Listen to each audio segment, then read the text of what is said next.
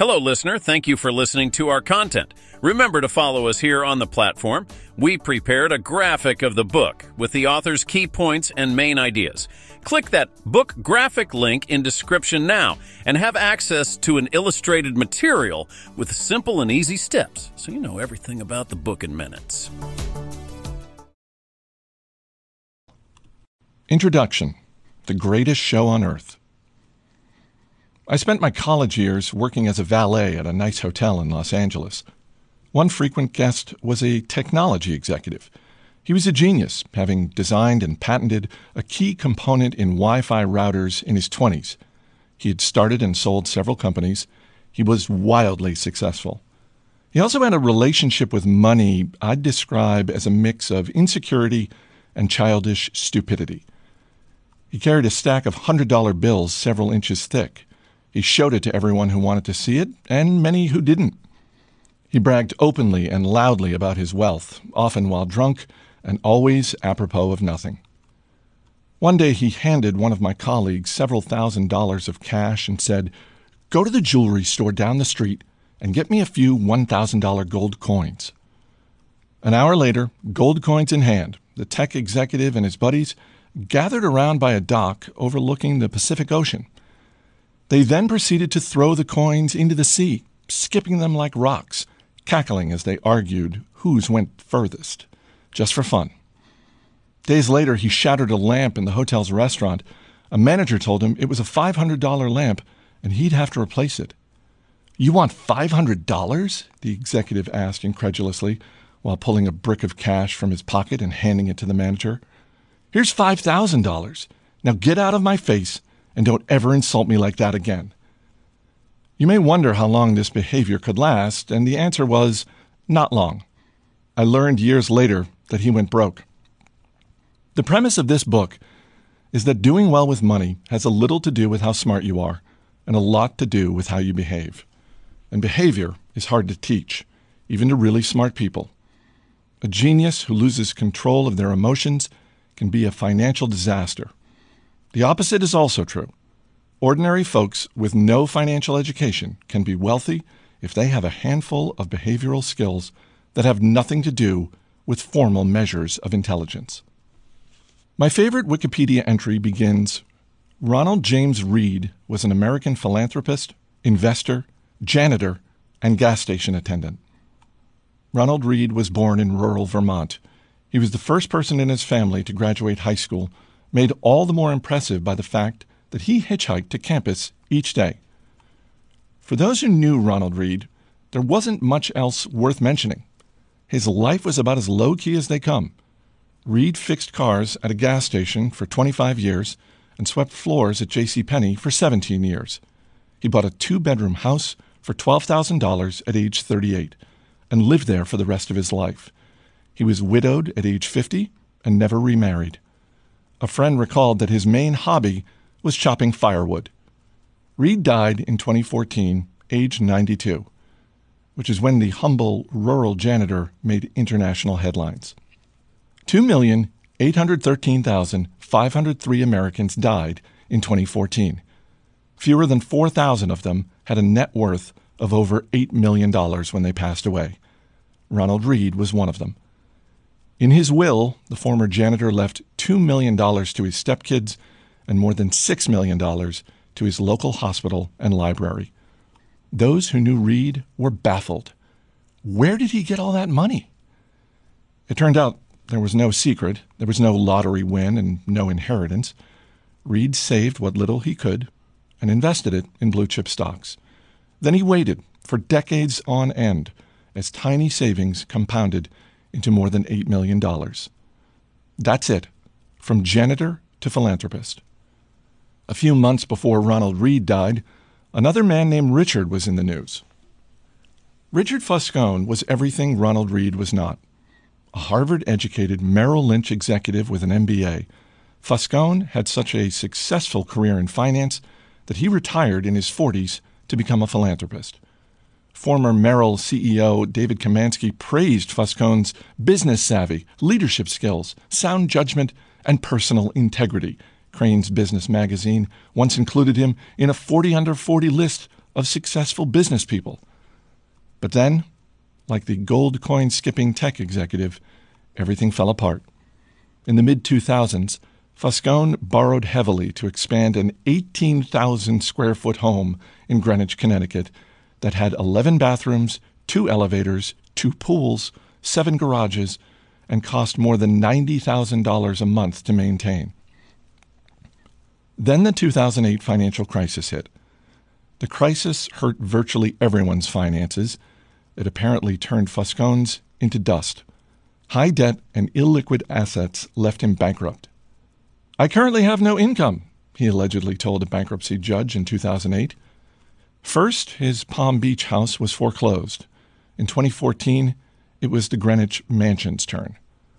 5 months before Ronald Read left his fortune to charity, Richard Foscone's home, where guests recalled the thrill of dining and dancing atop a see-through covering on the home's indoor swimming pool, was sold in a foreclosure auction for 75% less than the insurance company figured it was worth. Ronald Read was patient. Richard Foscone was greedy. That's all it took to eclipse the massive education and experience gap between the two. The lesson here is not to be more like Ronald and less like Richard, though that's not bad advice.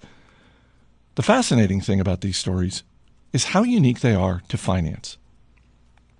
In what other industry does someone with no college degree, no training, no background, no formal experience, and no connections massively outperform someone with the best education, the best training, and the best connections? I struggle to think of any. It's impossible to think of a story about Ronald Read performing a heart transplant better than a Harvard-trained surgeon, or designing a skyscraper superior to the best-trained architects. There will never be a story of a janitor outperforming the world's top nuclear engineers. But these stories do happen in investing. The fact that Ronald Read can coexist with Richard Foscone has 2 explanations. One, financial outcomes are driven by luck, independent of intelligence and effort. That's true to some extent, and this book will discuss it in further detail. Or 2, and I think more common, that financial success is not a hard science. It's a soft skill, where how you behave is more important than what you know. I call this soft skill the psychology of money. The aim of this book is to use short stories to convince you that soft skills are more important than the technical side of money. I'll do this in a way that will help everyone, from Read to Foscone and everyone in between, make better financial decisions. These soft skills are, I've come to realize, greatly underappreciated. Finance is overwhelmingly taught as a math-based field, where you put data into a formula, and the formula tells you what to do, and it's assumed that you'll just go do it. This is true in personal finance, where you're told to have a 6-month emergency fund and save 10% of your salary. It's true in investing, where we know the exact historical correlations between interest rates and valuations. And it's true in corporate finance, where CFOs can measure the precise cost of capital. It's not that doing any of these things are bad or wrong. It's that knowing what to do tells you nothing about what happens in your head when you try to do it. 2 topics impact everyone, whether you're interested in them or not: health and money. The healthcare industry is a triumph of modern science. With rising life expectancy across the world, scientific discoveries have replaced doctors' old ideas about how the human body works, and virtually everyone is healthier because of it. The money industry, investing, personal finance, business planning, is another story. Finance has scooped up the smartest minds coming from top universities over the last 2 decades. Financial engineering was the most popular major in Princeton's School of Engineering a decade ago. Is there any evidence it's made us better investors? I have seen none. Through collective trial and error over the years, we learned how to become better farmers, skilled plumbers, and advanced chemists. But has trial and error taught us to become better with our personal finances? Are we less likely to bury ourselves in debt? More likely to save for a rainy day? Prepare for retirement? Have realistic views about what money does and doesn't do to our happiness? I've seen no compelling evidence. Most of the reason why, I believe, is that we think about and are taught about money in ways that are too much like physics with rules and laws and not enough like psychology with emotions and nuance. And that, to me, is as fascinating as it is important. Money is everywhere. It affects all of us and confuses most of us. Everyone thinks about it a little differently. It offers lessons on things that apply to many areas of life, like risk, confidence, and happiness. Few topics offer a more powerful magnifying glass that helps explain why people behave the way they do than money. It is one of the greatest shows on earth. My own appreciation for the psychology of money is shaped by more than a decade of writing on the topic. I began writing about finance in early 2008. It was the dawn of a financial crisis and the worst recession in 80 years. To write about what was happening, I wanted to figure out what was happening. But the first thing I learned after the financial crisis was that no one could accurately explain what happened or why it happened, let alone what should be done about it. For every good explanation, there was an equally convincing rebuttal. Engineers can determine the cause of a bridge collapse because there's agreement that if a certain amount of force is applied to a certain area, that area will break. Physics is not controversial. It's guided by laws. Finance is different. It's guided by people's behaviors. And how I behave might make sense to me, but look crazy to you. The more I studied and wrote about the financial crisis, the more I realized that you could understand it better through the lenses of psychology and history, not finance. To grasp why people bury themselves in debt, you don't need to study interest rates. You need to study the history of greed, insecurity, and optimism. To get why investors sell out at the bottom of a bear market, you don't need to study the math of expected future returns. You need to think about the agony of looking at your family and wondering if your investments are imperiling their future. I love Voltaire's observation that history never repeats itself. Man always does. It applies so well to how we behave with money. In 2018, I wrote a report outlining 20 of the most important flaws, biases, and causes of bad behavior I've seen affect people when dealing with money.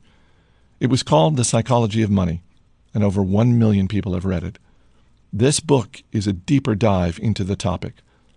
Some short passages from the report appear unaltered in this book. What you're listening to is 20 chapters, each describing what I consider to be the most important and often counterintuitive features of the psychology of money. The chapters revolve around a common theme, but exist on their own and can be read independently. It's not a long book. You're welcome.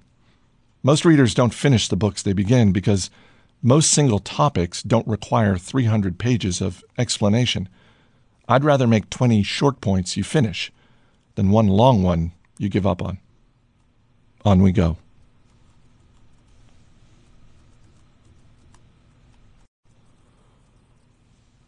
Chapter 1. No one's crazy. Let me tell you about a problem. It might make you feel better about what you do with your money and less judgmental about what other people do with theirs. People do some crazy things with money, but no one is crazy. Here's the thing.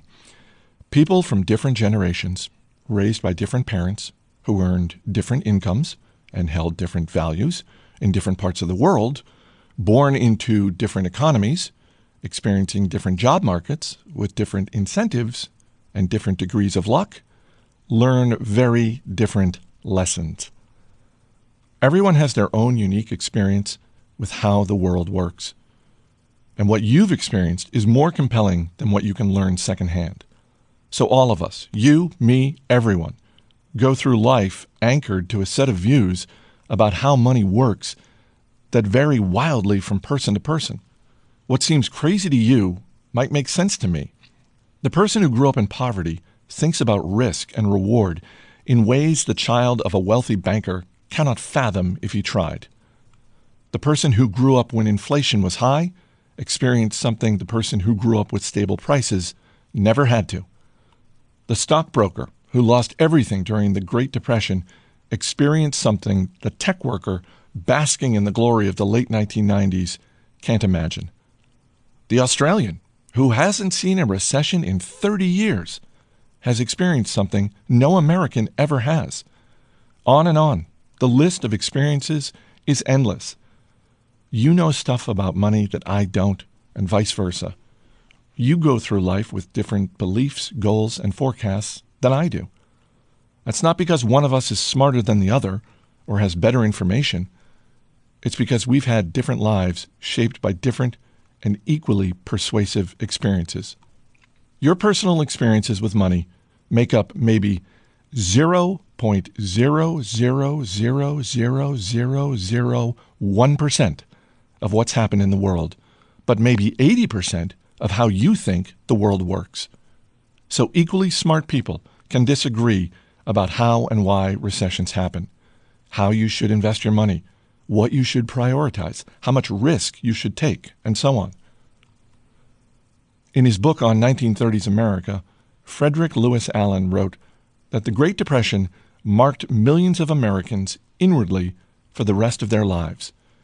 But there was a range of experiences. 25 years later, as he was running for president, John F. Kennedy was asked by a reporter what he remembered about the Depression. He remarked, "I have no first-hand knowledge of the Depression. My family had one of the great fortunes of the world, and it was worth more than ever then. We had bigger houses, more servants. We traveled more. About the only thing that I saw directly was when my father hired some extra gardeners just to give them a job so they could eat. I really did not learn about the Depression until I read about it at Harvard." This was a major point in the 1960 election. How, people thought, could someone with no understanding of the biggest economic story of the last generation be put in charge of the economy? It was, in many ways, overcome only by JFK's experience in World War II. That was the other most widespread emotional experience of the previous generation, and something his primary opponent, Hubert Humphrey, didn't have. The challenge for us is that no amount of studying or open-mindedness can genuinely recreate the power of fear and uncertainty. I can read about what it was like to lose everything during the Great Depression, but I don't have the emotional scars of those who actually experienced it. And the person who lived through it can't fathom why someone like me could come across as complacent about things like owning stocks. We see the world through a different lens. Spreadsheets can model the historic frequency of big stock market declines, but they can't model the feeling of coming home, looking at your kids, and wondering if you've made a mistake that will impact their lives. Studying history makes you feel like you understand something, but until you've lived through it and personally felt its consequences, you may not understand it enough to change your behavior. We all think we know how the world works, but we've all only experienced a tiny sliver of it. As investor Michael Batnick says, some lessons have to be experienced before they can be understood. We are all victims in different ways to that truth. In 2006, economists Ulrich Malmendier and Stefan Nagel from the National Bureau of Economic Research dug through 50 years of the survey of consumer finances, a detailed look at what Americans do with their money. In theory, people should make investment decisions based on their goals and the characteristics of the investment options available to them at the time. But that's not what people do. The economists found that people's lifetime investment decisions are heavily anchored to the experiences those investors had in their own generation, especially experiences early in their adult life. If you grew up when inflation was high, you invested less of your money in bonds later in life compared to those who grew up when inflation was low. If you happened to grow up when the stock market was strong, you invested more of your money in stocks later in life compared to those who grew up when stocks were weak. The economists wrote, "Our findings suggest that individual investors' willingness to bear risk depends on personal history, not intelligence or education or sophistication, just the dumb luck of when and where you were born." The Financial Times interviewed Bill Gross, the famed bond manager, in 2019. Gross admits that he would probably not be where he is today if he had been born a decade earlier or later, the piece said. Gross's career coincided almost perfectly with a generational collapse in interest rates that gave bond prices a tailwind. That kind of thing doesn't just affect the opportunities you come across. It affects what you think about those opportunities when they're presented to you. To Gross, bonds were wealth-generating machines. To his father's generation, who grew up with and endured higher inflation, they might be seen as wealth incinerators. The differences in how people have experienced money are not small, even among those you might think are pretty similar. Take stocks. If you were born in 1970, the S&P 500 increased almost tenfold, adjusted for inflation, during your teens and 20s. That's an amazing return. If you were born in 1950, the market went literally nowhere in your teens and 20s, adjusted for inflation. Two groups of people, separated by chance of their birth year, go through life with a completely different view of how the stock market works. Or inflation. If you were born in 1960s America, inflation during your teens and 20s, your young, impressionable years, when you're developing a base of knowledge about how the economy works, sent prices up more than threefold.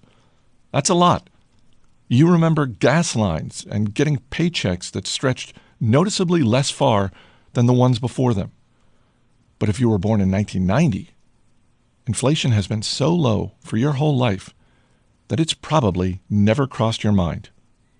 America's nationwide unemployment in November 2009 was around 10%. But the unemployment rate for African American males aged 16 and 19 without a high school diploma was 49%. For Caucasian females over age 45 with a college degree, it was 4%. Local stock markets in Germany and Japan were wiped out during World War II. Entire regions were bombed out. At the end of the war, German farms only produced enough food to provide the country's citizens with 1,000 calories a day.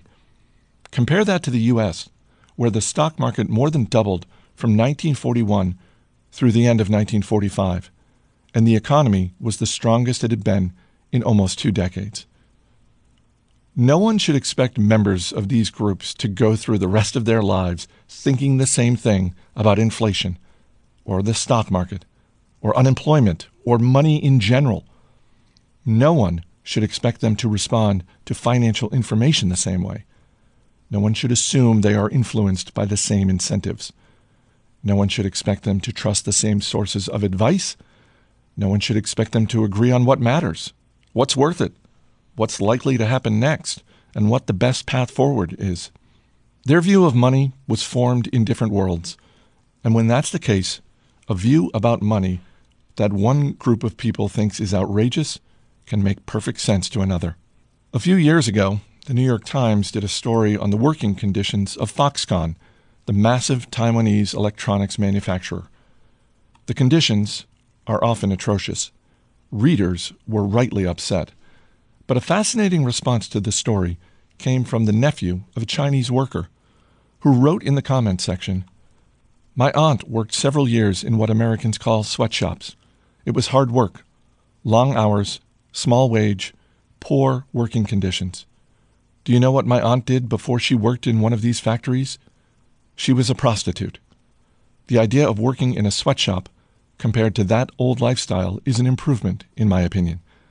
I know that my aunt would rather be exploited by an evil capitalist boss for a couple of dollars than have her body be exploited by several men for pennies. That is why I am upset by many Americans thinking, we do not have the same opportunities as the West. Our governmental infrastructure is different. The country is different. Yes, factory is hard labor. Could it be better? Yes, but only when you compare such to American jobs." I don't know what to make of this. Part of me wants to argue fiercely. Part of me wants to understand, but mostly it's an example of how different experiences can lead to vastly different views within topics that one side intuitively thinks should be black and white. Every decision people make with money is justified by taking the information they have at that moment and plugging it into their unique mental model of how the world works. Those people can be misinformed. They can have incomplete information. They can be bad at math. They can be persuaded by rotten marketing. They can have no idea what they're doing. They can misjudge the consequences of their actions. Oh, can they ever? But every financial decision a person makes sense to them in that moment and checks the boxes they need to check. They tell themselves a story about what they're doing and why they're doing it, and that story has been shaped by their own unique experiences. Take a simple example, lottery tickets. Americans spend more on them than movies, video games, music, sporting events, and books combined. And who buys them? Mostly poor people. The lowest income households in the U.S., on average, spend $412 a year on lotto tickets, 4 times the amount of those in the highest income groups. 40% of Americans cannot come up with $400 in an emergency, which is to say, those buying $400 in lottery tickets are by and large the same people who say they couldn't come up with $400 in an emergency. They are blowing their safety nets on something with a 1 in millions chance of hitting it big. That seems crazy to me. It probably seems crazy to you too. But I'm not in the lowest income group. You're likely not either. So it's hard for many of us to intuitively grasp the subconscious reasoning of low-income lottery ticket buyers. But strain a little, and you can imagine it going something like this. We live paycheck to paycheck, and saving seems out of reach. Our prospects for much higher wages seem out of reach. We can't afford nice vacations, new cars, health insurance, or homes in safe neighborhoods. We can't put our kids through college without crippling debt. Much of the stuff you people who read finance books either have now or have a good chance of getting, we don't. Buying a lottery ticket is the only time in our lives when we can hold a tangible dream of getting the good stuff that you already have and take for granted. We are paying for a dream, and you may not understand that because you are already living a dream. That's why we buy more tickets than you do. You don't have to agree with this reasoning. Buying lotto tickets when you're broke is still a bad idea. But I can kind of understand why lotto ticket sales persist. And that idea, what you're doing seems crazy, but I kind of understand why you're doing it, uncovers the root of many of our financial decisions. Few people make financial decisions purely with a spreadsheet. They make them at the dinner table or in a company meeting, places where personal history, your own unique view of the world, ego, pride, marketing, and odd incentives are scrambled together into a narrative that works for you. Another important point that helps explain why money decisions are so difficult and why there is so much misbehavior is to recognize how new this topic is. Money has been around for a long time. King Alyattes of Lydia, now part of Turkey, is thought to have created the first official currency in 600 BC. But the modern foundation of money decisions, saving and investing, is based around concepts that are practically infants. Take retirement. At the end of 2018, there was $27 trillion in U.S. retirement accounts, making it the main driver of the common investor's saving and investing decisions. But the entire concept of being entitled to retirement is at most 2 generations old.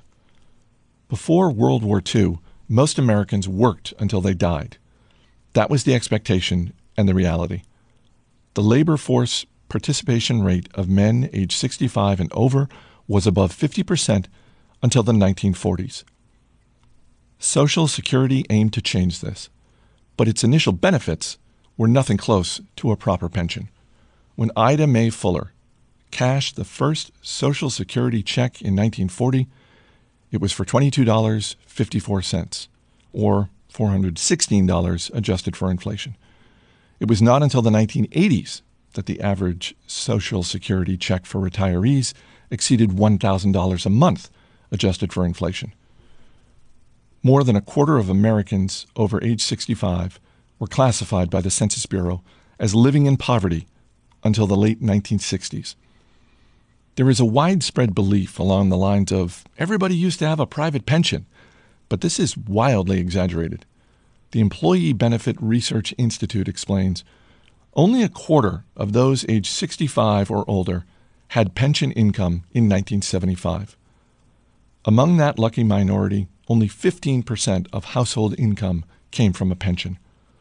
The New York Times wrote in 1955 about the growing desire but continued inability to retire. To rephrase an old saying, everyone talks about retirement, but apparently very few do anything about it. It was not until the 1980s that the idea that everyone deserves and should have a dignified retirement took hold. And the way to get that dignified retirement ever since has been an expectation that everyone will save and invest their own money. Let me reiterate how new this idea is.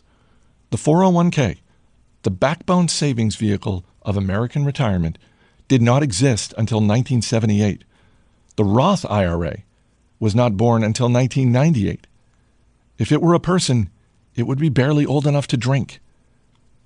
It should surprise no one that many of us are bad at saving and investing for retirement. We're not crazy. We're all just newbies. Same goes for college. The share of Americans over age 25 with a bachelor's degree has gone from less than 1 in 20 in 1940 to 1 in 4 by 2015. The average college tuition over that time rose more than fourfold, adjusted for inflation. Something so big and so important hitting society so fast explains why, for example, so many people have made poor decisions with student loans over the last 20 years. There is not decades of accumulated experience to even attempt to learn from. We're winging it. Same for index funds, which are less than 50 years old, and hedge funds, which didn't take off until the last 25 years. Even widespread use of consumer debt, mortgages, credit cards, and car loans did not take off until after World War II, when the GI Bill made it easier for millions of Americans to borrow. Dogs were domesticated 10,000 years ago and still retain some behaviors of their wild ancestors. Yet here we are, with between 20 and 50 years of experience in the modern financial system, hoping to be perfectly acclimated. For a topic that is so influenced by emotion versus fact, this is a problem, and it helps explain why we don't always do what we're supposed to do with money. We all do crazy stuff with money because we're all relatively new to this game, and what looks crazy to you might make sense to me, but no one is crazy. We all make decisions based on our own unique experiences that seem to make sense to us in a given moment. Now let me tell you a story about how Bill Gates got rich. Hello, listener. Thank you for listening to our content. Remember to follow us here on the platform. We prepared a graphic of the book with the author's key points and main ideas. Click that book graphic link in description now and have access to an illustrated material with simple and easy steps so you know everything about the book in minutes. Chapter 2. Luck and Risk. Luck and risk are siblings. They are both the reality that every outcome in life is guided by forces other than individual effort. NYU professor Scott Galloway has a related idea that is so important to remember when judging success, both your own and others. Nothing is as good or as bad as it seems. Bill Gates went to one of the only high schools in the world that had a computer. The story of how Lakeside School, just outside Seattle, even got a computer is remarkable. Bill Dougal was a World War II Navy pilot turned high school math and science teacher. He believed that book study wasn't enough without real-world experience. He also realized that we'd need to know something about computers when we got to college, recalled late Microsoft co-founder Paul Allen. In 1968, Dougal petitioned the Lakeside School Mothers Club to use the proceeds from its annual rummage sale, about $3,000, to lease a teletype Model 30 computer hooked up to the General Electric mainframe terminal for computer time-sharing. The The whole idea of time-sharing only got invented in 1965, Gates later said. Someone was pretty forward-looking. Most university graduate schools did not have a computer anywhere near as advanced as Bill Gates had access to in 8th grade. And he couldn't get enough of it. Gates was 13 years old in 1968 when he met classmate Paul Allen. Allen was also obsessed with the school's computer, and the two hit it off. Lakeside's computer wasn't part of its general curriculum. It was an independent study program. Bill and Paul could toy away with the thing at their leisure, letting their creativity run wild after school, late into the night, on weekends. They quickly became computing experts. During one of their late-night sessions, Allen recalled Gates showing him a Fortune magazine and saying, "What do you think it's like to run a Fortune 500 company?" Allen said he had no idea. "Maybe we'll have our own computer company someday," Gates said. Microsoft is now worth more than $1 trillion. A little quick math. In 1968, there were roughly 303 million high school-age people in the world, according to the UN. About 18 million of them lived in the United States. About 270,000 of them lived in Washington State.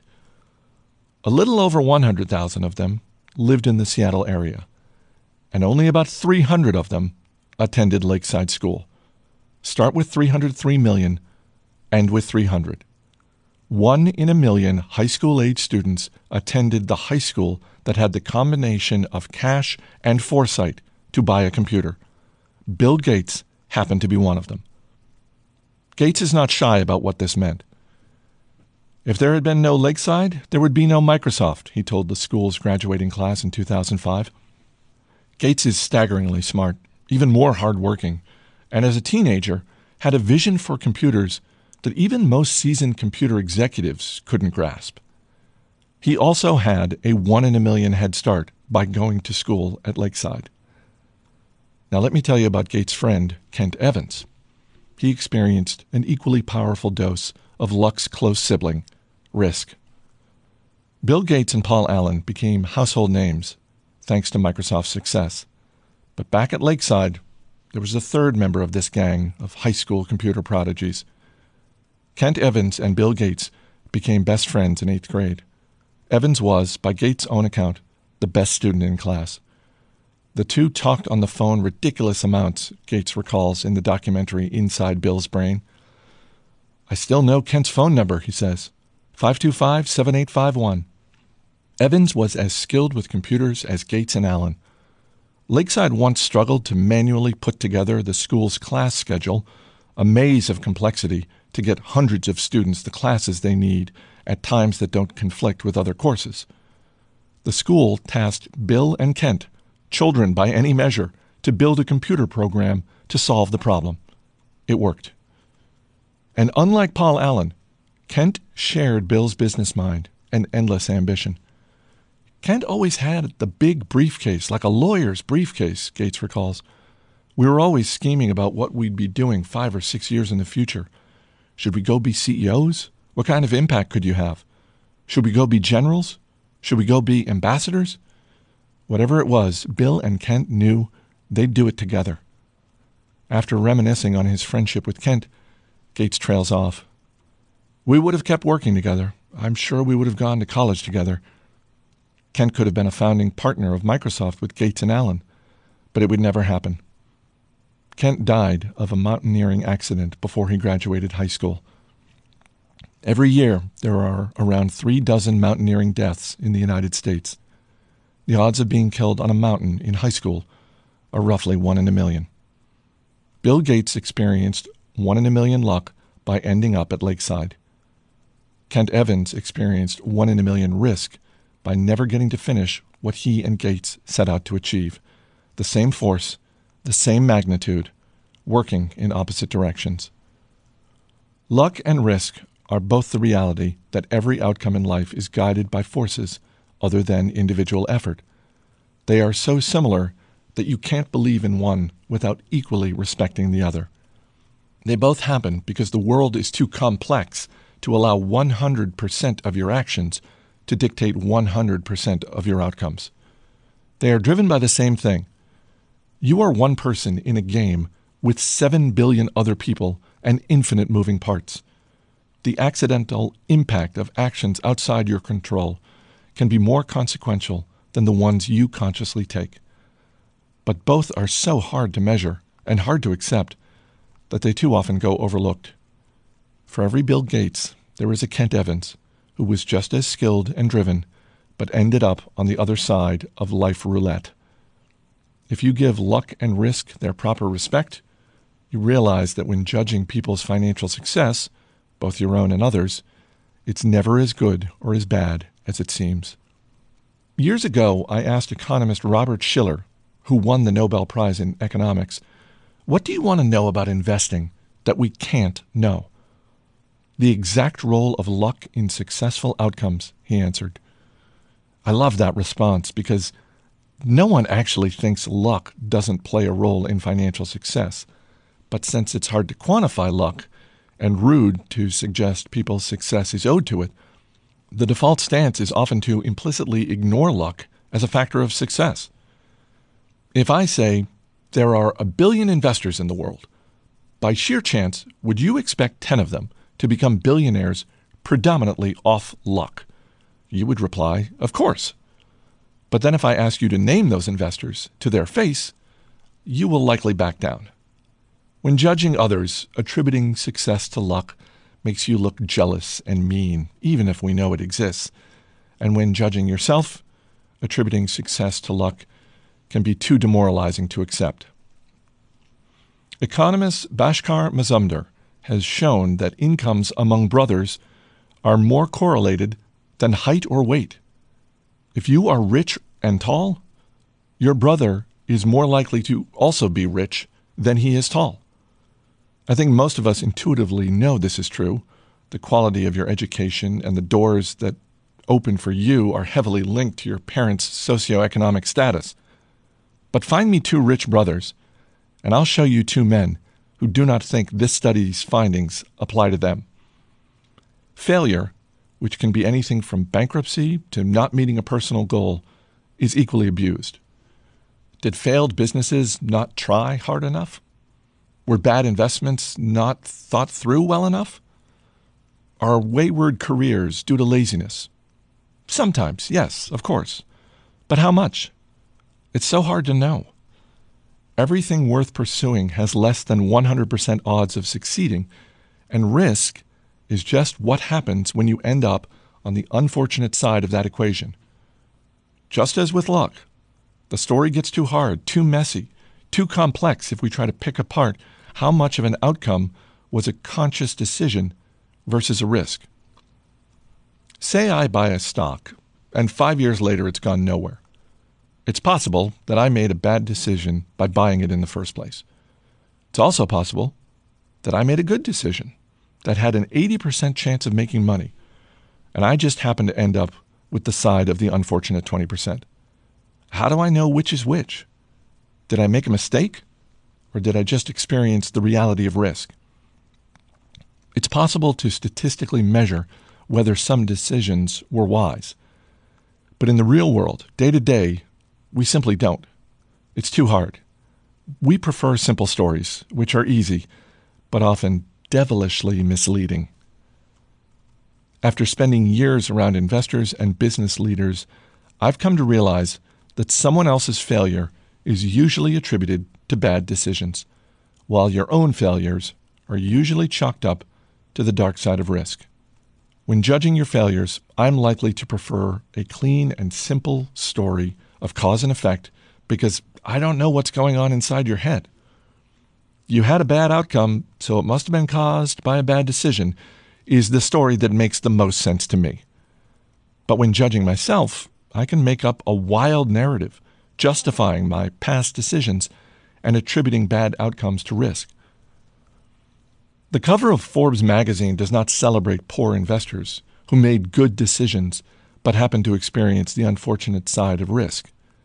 But it almost certainly celebrates rich investors who made okay or even reckless decisions and happened to get lucky.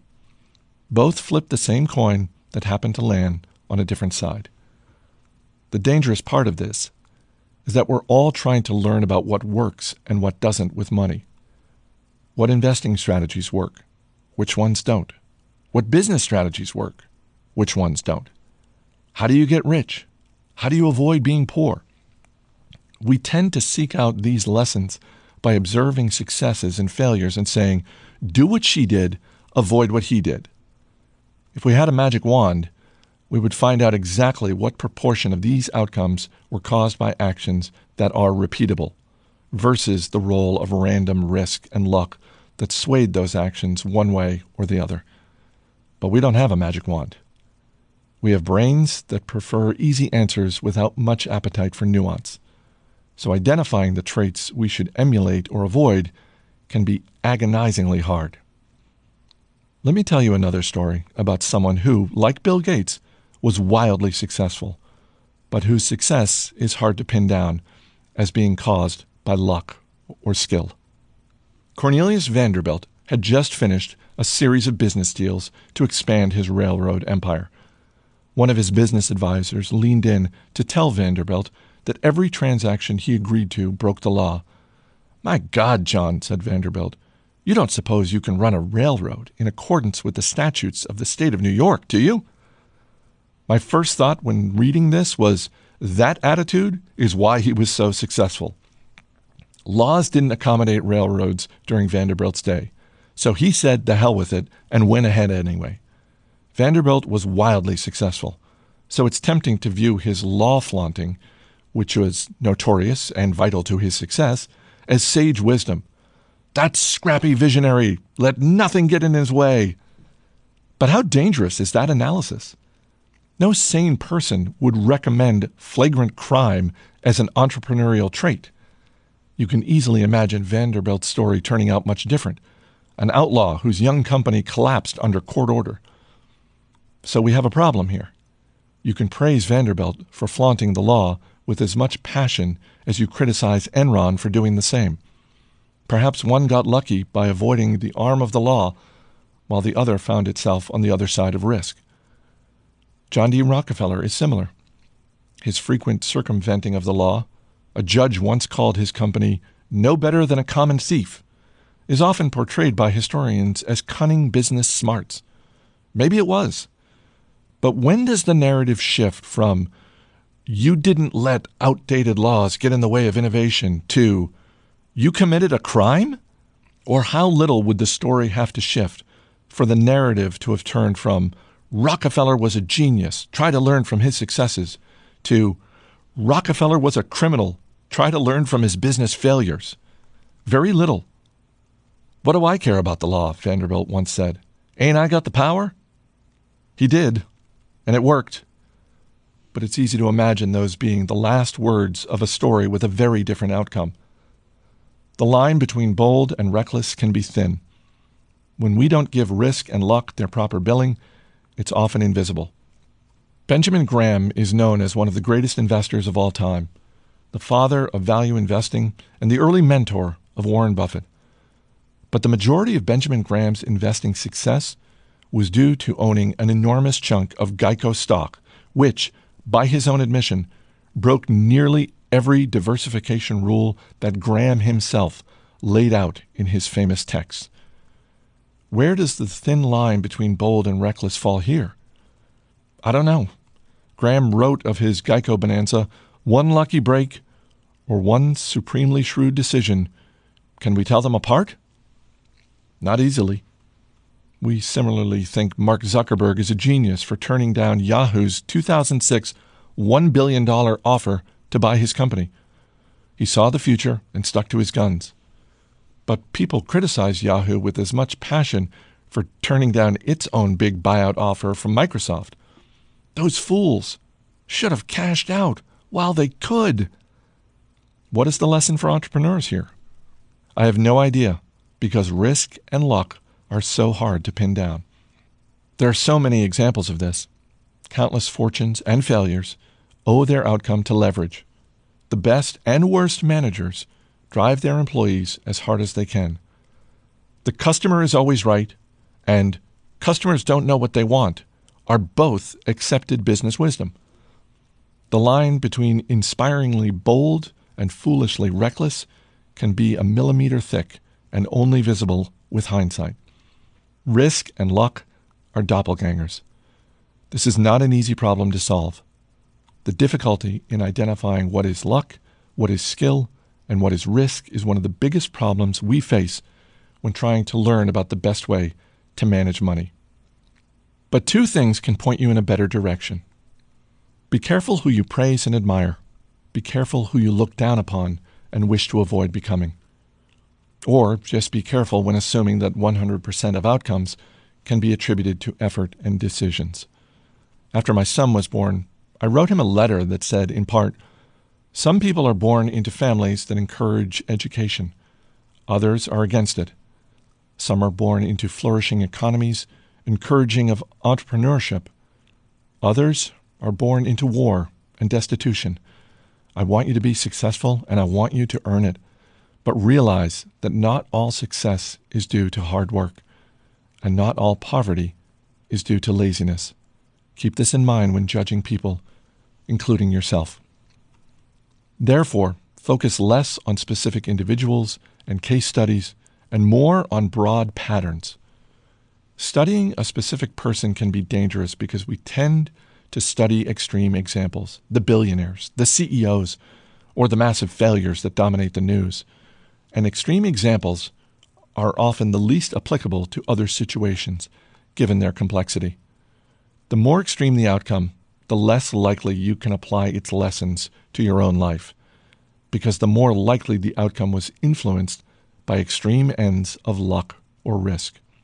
You'll get closer to actionable takeaways by looking for broad patterns of success and failure.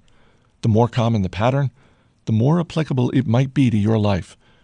Trying to emulate Warren Buffett's investment success is hard because his results are so extreme that the role of luck in his lifetime performance is very likely high, and luck isn't something you can reliably emulate.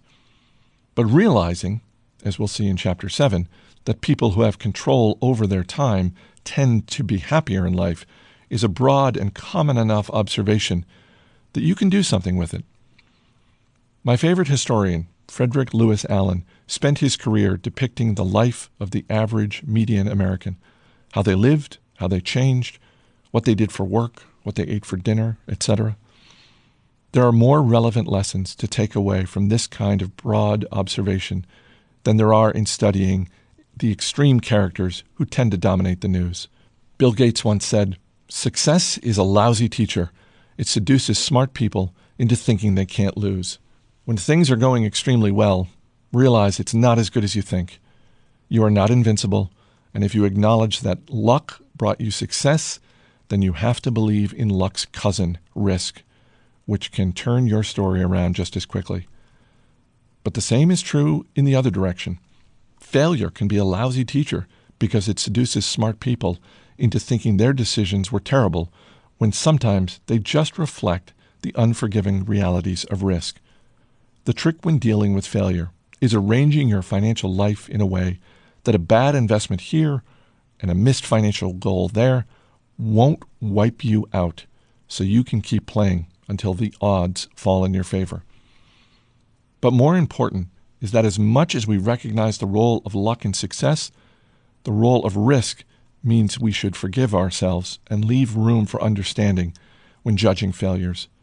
Nothing is as good or as bad as it seems. Now, let's look at the stories of two men who pushed their luck. Chapter 3. Never Enough. John Bogle, the Vanguard founder who passed away in 2019, once told a story about money that highlights something we don't think about enough. At a party given by a billionaire on Shelter Island, Kurt Vonnegut informs his pal, Joseph Heller, that their host, a hedge fund manager, had made more money in a single day than Heller had earned from his wildly popular novel Catch-22 over its whole history. Heller responds, "Yes, but I have something he will never have. Enough." Enough. I was stunned by the simple eloquence of that word. Stunned for two reasons. First, because I have been given so much in my own life, and second, because Joseph Heller couldn't have been more accurate. For a critical element of our society, including many of the wealthiest and most powerful among us, there seems to be no limit today on what enough entails. It's so smart and so powerful. Let me offer two examples of the dangers of not having enough and what they can teach us. Rajat Gupta was born in Kolkata and orphaned as a teenager. People talk about the privileged few who begin life on third base. Gupta couldn't even see the baseball stadium. What he went on to achieve from those beginnings was simply phenomenal. By his mid-40s, Gupta was CEO of McKinsey, the world's most prestigious consulting firm. He retired in 2007 to take on roles with the United Nations and the World Economic Forum. He partnered on philanthropic work with Bill Gates.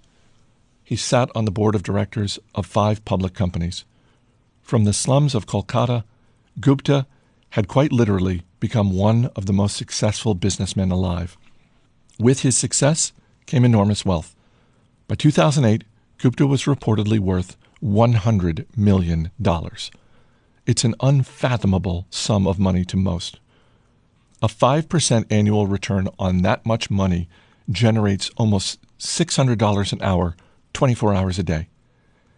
He could have done anything he wanted in life. And what he wanted, by all accounts, wasn't to be a mere centimillionaire. Rajat Gupta wanted to be a billionaire, and he wanted it badly. Gupta sat on the board of directors of Goldman Sachs, which surrounded him with some of the wealthiest investors in the world.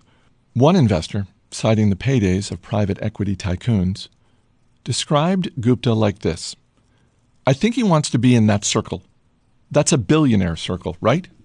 Goldman is like hundreds of millions circle, right? Right." So Gupta found a lucrative side hustle. In 2008, as Goldman Sachs stared at the wrath of the financial crisis, Warren Buffett planned to invest $5 billion into the bank to help it survive. As a Goldman board member, Gupta learned of this transaction before the public. It was valuable information. Goldman's survival was in doubt, and Buffett's backing would surely send its stock soaring. 16 seconds after learning of the pending deal, Gupta, who was dialed into the Goldman board meeting, hung up the phone and called a hedge fund manager named Rajaratnam. The call wasn't recorded, but Rajaratnam immediately bought 175,000 shares of Goldman Sachs. So you can guess what was discussed. The Buffett-Goldman deal was announced to the public hours later. Goldman stock surged. Rajaratnam made a quick $1 million.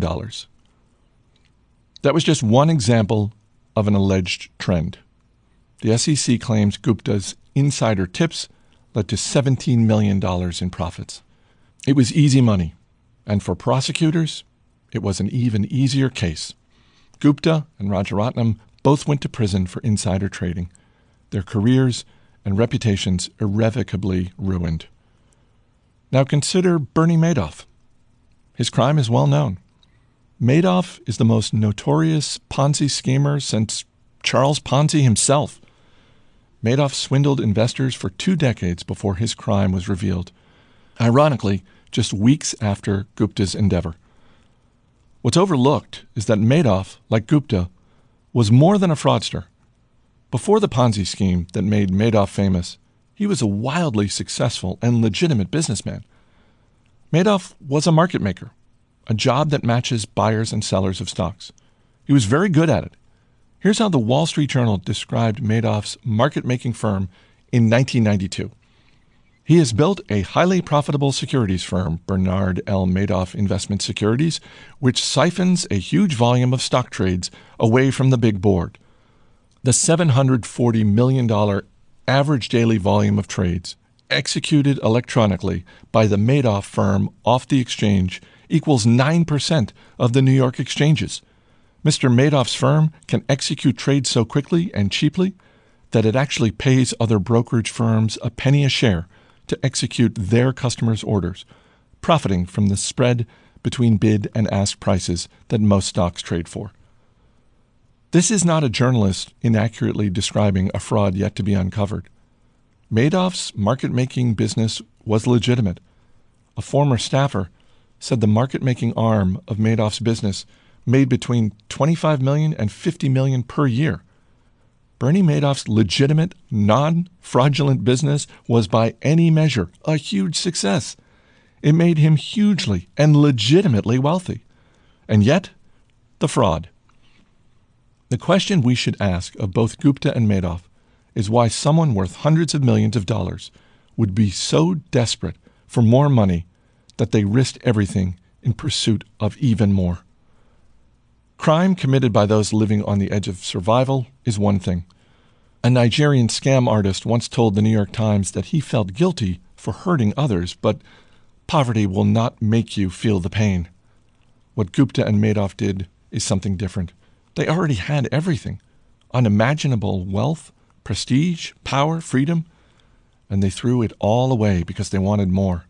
They had no sense of enough. They are extreme examples, but there are non-criminal versions of this behavior. The hedge fund Long-Term Capital Management was staffed with traders personally worth tens and hundreds of millions of dollars each, with most of their wealth invested in their own funds. Then they took so much risk in the quest for more that they managed to lose everything. In 1998, in the middle of the greatest bull market and strongest economy in history. Warren Buffett put it later, to make money they didn't have and didn't need, they risked what they did have and did need. And that's foolish. It is just plain foolish. If you risk something that is important to you for something that is unimportant to you, it just does not make any sense. There is no reason to risk what you have and need for what you don't have and don't need. It's one of those things that's as obvious as it is overlooked. Few of us will ever have $100 million, as Gupta or Madoff did.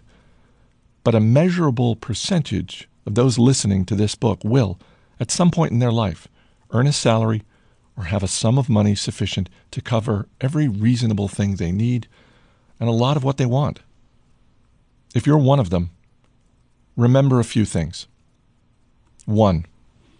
The hardest financial skill is getting the goalpost to stop moving. But it's one of the most important.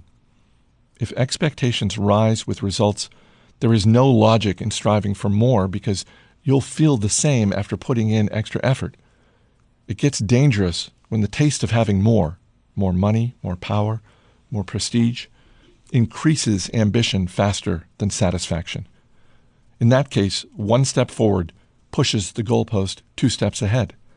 You feel as if you're falling behind, and the only way to catch up is to take greater and greater amounts of risk. Modern capitalism is a pro at 2 things: generating wealth and generating envy. Perhaps they go hand in hand. Wanting to surpass your peers can be the fuel of hard work, but life isn't any fun without a sense of enough. Happiness, as it's said, is just results minus expectations. 2. Social comparison is the problem here. Consider a rookie baseball player who earns $500,000 a year. He is, by any definition, rich. But say he plays on the same team as Mike Trout, who has a 12-year, $430 million contract. By comparison, the rookie is broke. But then think about Mike Trout. $36 million per year is an insane amount of money. But to make it on the list of the top 10 highest paid hedge fund managers in 2018, you needed to earn at least $340 million in 1 year. That's who people like Trout might compare their incomes to. And the hedge fund manager who makes $340 million per year compares himself to the top 5 hedge fund managers who earned at least $770 million in 2018. Those top managers can look ahead to people like Warren Buffett, whose personal fortune increased by $3.5 billion in 2018.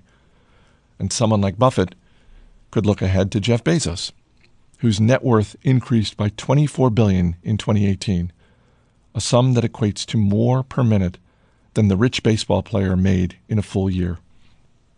The point is that the ceiling of social comparison is so high that virtually no one will ever hit it, which means it's a battle that can never be won, or that the only way to win is to not fight to begin with, to accept that you might have enough, even if it's less than those around you. A friend of mine makes an annual pilgrimage to Las Vegas. One year he asked a dealer, "What games do you play and what casinos do you play in?" The dealer, stone cold serious, replied, "The only way to win in a Las Vegas casino is to exit as soon as you enter." That's exactly how the game of trying to keep up with other people's wealth works too. 3. Enough is not too little.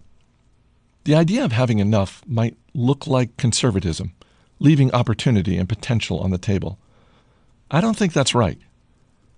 Enough is realizing that the opposite, the insatiable appetite for more, will push you to the point of regret. The only way to know how much food you can eat is to eat until you're sick. Few try this because vomiting hurts more than any meal is good.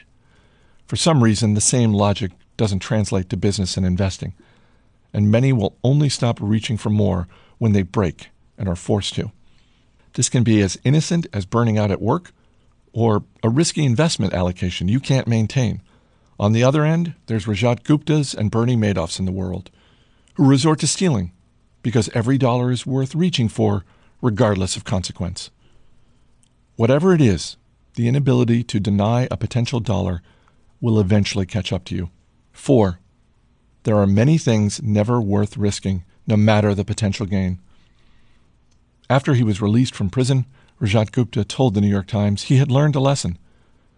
Don't get too attached to anything, your reputation, your accomplishments, or any of it. I think about it now. What does it matter? Okay, this thing unjustly destroyed my reputation. That's only troubling if I am so attached to my reputation. This seems like the worst possible takeaway from his experience, and what I imagine is the comforting self-justifications of a man who desperately wants his reputation back, but knows it's gone. Reputation is invaluable. Freedom and independence are invaluable. Family and friends are invaluable. Being loved by those who you want to love you is invaluable. Happiness is invaluable. And your best shot at keeping these things is knowing when it's time to stop taking risks that might harm them. Knowing when you have enough. The good news is that the most powerful tool for building enough is remarkably simple and doesn't require taking risks that could damage any of these things. That's the next chapter. Chapter 4. Confounding Compounding. Lessons from one field can often teach us something important about unrelated fields. Take the billion-year history of ice ages and what they can teach us about growing your money. Our scientific knowledge of Earth is younger than you might think. Understanding how the world works often involves drilling deep below its surface, something we haven't been able to do until fairly recently. Isaac Newton calculated the movement of the stars hundreds of years before we understood some of the basics of our planet. It was not until the 19th century that scientists agreed that Earth had, on multiple occasions, been covered in ice. There was too much evidence to argue otherwise. All over the world sat fingerprints of a previously frozen world. Huge boulders strewn in random locations, rock beds scraped down to thin layers. Evidence became clear that there had been not one ice age, but 5 distinct ones we could measure. The amount of energy needed to freeze the planet, melt it anew, and freeze it over yet again is staggering. What on earth, literally, could be causing these cycles? It must be the most powerful force on our planet. And it was, just not in the way anyone expected. There were plenty of theories about why ice ages occurred. To account for their enormous geologic influence, the theories were equally grand. The uplifting of mountain ranges, it was thought, may have shifted the Earth's winds enough to alter the climate. Others favored the idea that ice was the natural state, interrupted by massive volcanic eruptions that warmed us up. But none of these theories could account for the cycle of ice ages. The growth of mountain ranges or some massive volcano may explain one ice age. It could not explain the cyclical repetition of 5. In the early 1900s, a Serbian scientist named Milutin Milankovic studied the Earth's position relative to other planets and came up with the theory of ice ages that we now know is accurate.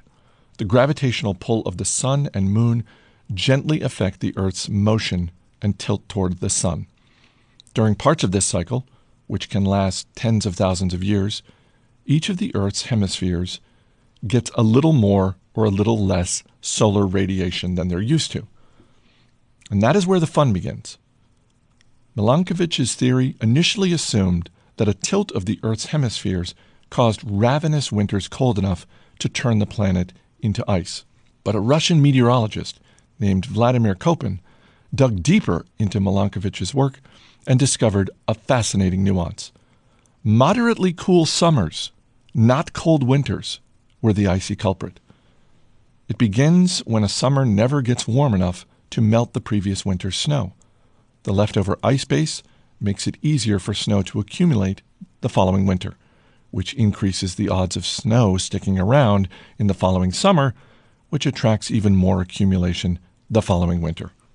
Perpetual snow reflects more of the sun's rays, which exacerbates cooling, which brings on more snowfall, and on and on. Within a few hundred years, a seasonal snowpack grows into a continental ice sheet, and you're off to the races. The same thing happens in reverse. An orbital tilt, letting more sunlight in, melts more of the winter snowpack, which reflects less light the following years, which increases temperatures, which prevents more snow the next year, and so on. That's the cycle. The amazing thing here is how big something can grow from a relatively small change in conditions. You start with a thin layer of snow left over from a cool summer that no one would think anything of, and then, in a geological blink of an eye, the entire Earth is covered in miles-thick ice. As glaciologist Gwen Schultz put it, it is not necessarily the amount of snow that causes ice sheets, but the fact that snow, however little, lasts. The big takeaway from ice ages is that you don't need tremendous force to create tremendous results. If something compounds, if a little growth serves as the fuel for future growth, a small starting base can lead to results so extraordinary they seem to defy logic. It can be so logic-defying that you underestimate what's possible, where growth comes from, and what it can lead to. And so it is with money. More than 2,000 books are dedicated to how Warren Buffett built his fortune. Many of them are wonderful, but few pay enough attention to the simplest fact. Buffett's fortune isn't due to just being a good investor, but being a good investor since he was literally a child. As I write this, Warren Buffett's net worth is $84.5 billion. Of that, $84.2 billion was accumulated after his 50th birthday. $81.5 billion came after he qualified for Social Security in his mid-60s. Warren Buffett is a phenomenal investor, but you miss a key point if you attach all of his success to investing acumen. The real key to his success is that he's been a phenomenal investor for 3/4 of a century. Had he started investing in his 30s and retired in his 60s, few people would have heard of him. Consider a little thought experiment. Buffett began serious investing when he was 10 years old. By the time he was 30, he had a net worth of $1 million, or $9.3 million adjusted for inflation. What if he was a more normal person, spending his teens and 20s exploring the world and finding his passion, and by age 30, his net worth was, say, $25,000? And let's say he went on to earn the extraordinary annual investment returns he's been able to generate, 22% annually, but quit investing and retired at age 60 to play golf and spend time with his grandkids. What would a rough estimate of his net worth be today? Not $84.5 billion, $11.9 million, 99.9% less than his actual net worth. Effectively, all of Warren Buffett's financial success can be tied to the financial base he built in his pubescent years and the longevity he maintained in his geriatric years. His skill is investing, but his secret is time. That's how compounding works. Think of this another way. Buffett is the richest investor of all time, but he's not actually the greatest, at least not when measured by average annual returns. Jim Simons, head of the hedge fund Renaissance Technologies, has compounded money at 66% annually since 1988. No one comes close to this record. As we just heard, Buffett has compounded at roughly 22% annually, a third as much. Simon's net worth, as I write this, is $21 billion. He is, and I know how ridiculous this sounds given the numbers we're dealing with, 75% less rich than Buffett. Why the difference if Simons is such a better investor? Because Simons did not find his investment stride until he was 50 years old. He's had less than half as many years to compound as Buffett.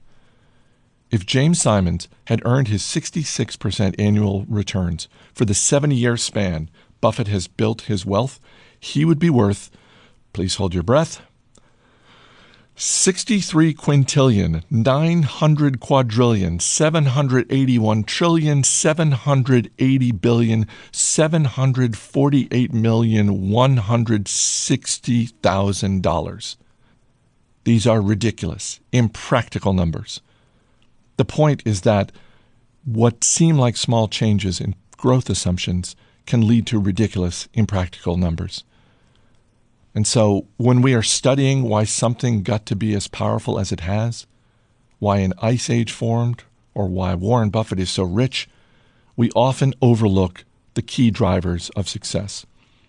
I've heard many people say the first time they saw a compound interest table, or one of those stories about how much more you'd have for retirement if you started saving in your 20s versus your 30s, changed their life. But it probably didn't. What it likely did was surprise them, because the results intuitively didn't seem right. Linear thinking is so much more intuitive than exponential thinking. If I ask you to calculate 8 plus 8 plus 8 plus 8 plus 8 plus 8 plus 8 plus 8 plus 8 in your head, you can do it in a few seconds. It's 72.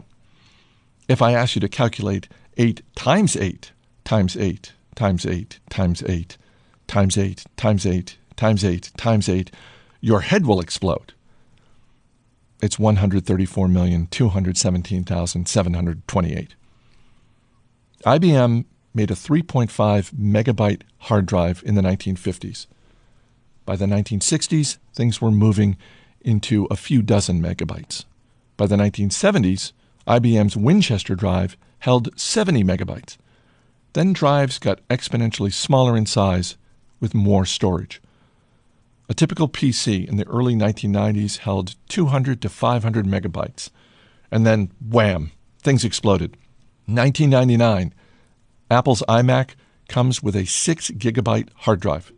2003, 120 gigs on the Power Mac. 2006, 250 gigs on the new iMac. 2011, first 4 terabyte hard drive. 2017, 60 terabyte hard drives. 2019, 100 terabyte hard drives. Put that all together. From 1950 to 1990, we gained 296 megabytes. From 1990 through today, we gained 100 million megabytes. If you were a technology optimist in the 1950s, you may have predicted that practical storage would become 1,000 times larger, maybe 10,000 times larger if you were swinging for the fences. Few would have said 30 million times larger within my lifetime. But that's what happened. The counterintuitive nature of compounding leads even the smartest of us to overlook its power. In 2004, Bill Gates criticized the new Gmail, wondering why anyone would need a gigabyte of storage. Author Stephen Levy wrote, "Despite his currency with cutting-edge technologies, his mentality was anchored in the old paradigm of storage being a commodity that must be conserved." you never get accustomed to how quickly things can grow. The danger here is that when compounding isn't intuitive, we often ignore its potential and focus on solving problems through other means. Not because we're overthinking, but because we rarely stop to consider compounding potential. None of the 2,000 books picking apart Buffett's success are titled, "This guy has been investing consistently for 3/4 of a century."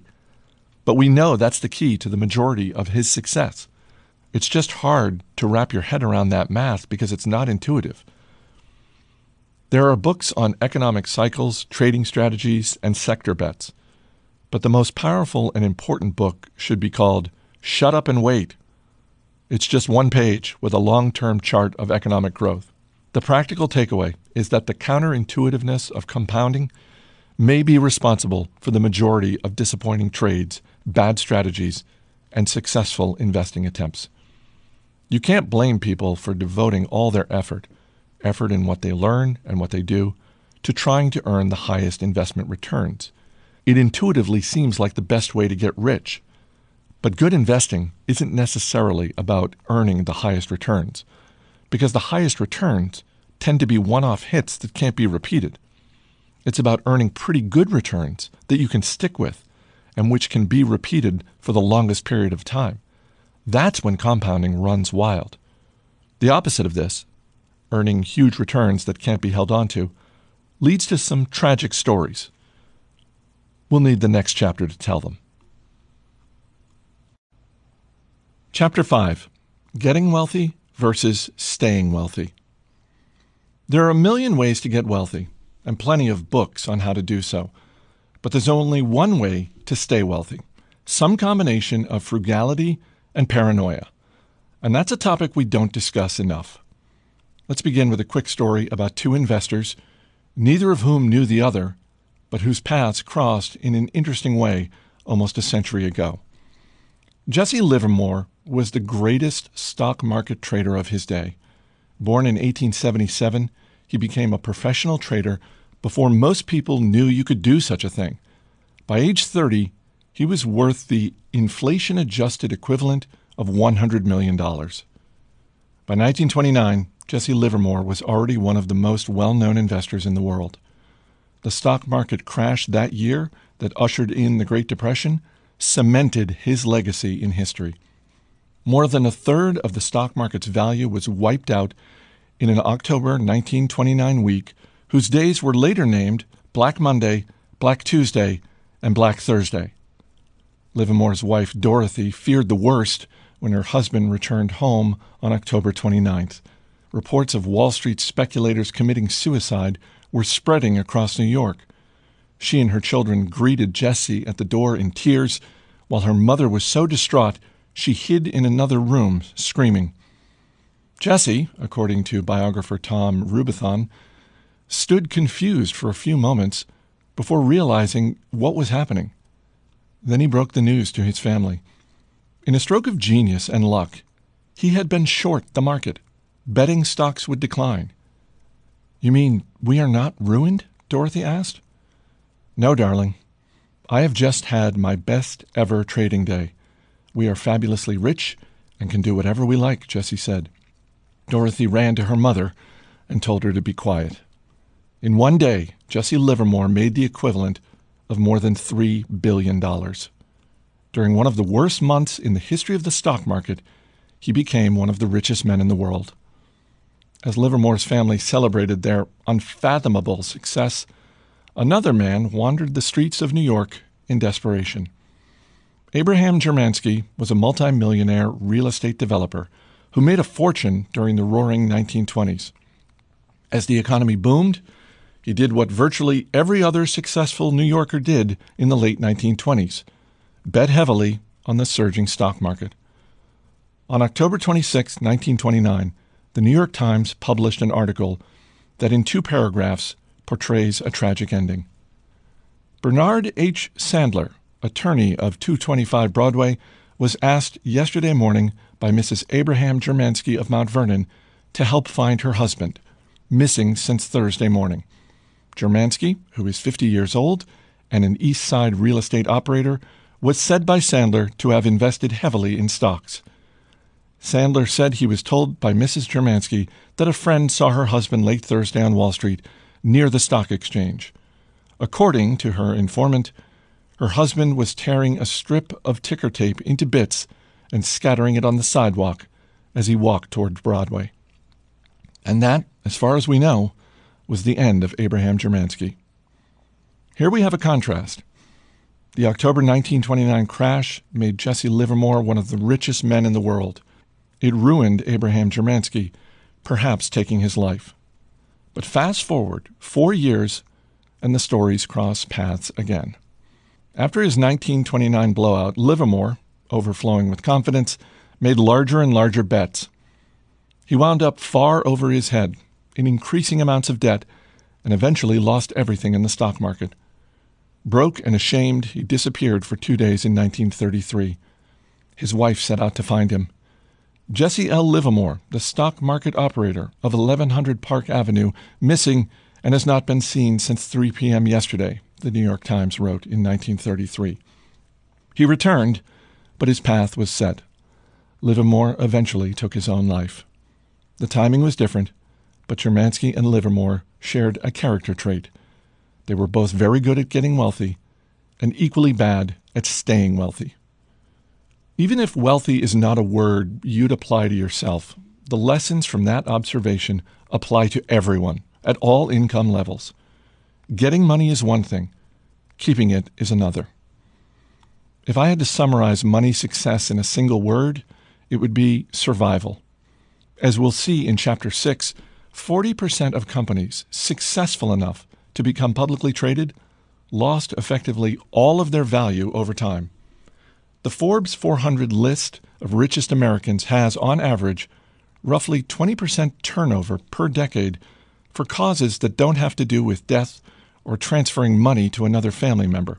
Capitalism is hard, but part of the reason this happens is because getting money and keeping money are two different skills. Getting money requires taking risks, being optimistic, and putting yourself out there. But keeping money requires the opposite of taking risk. It requires humility and fear that what you've made can be taken away from you just as fast. It requires frugality and an acceptance that at least some of what you've made is attributable to luck.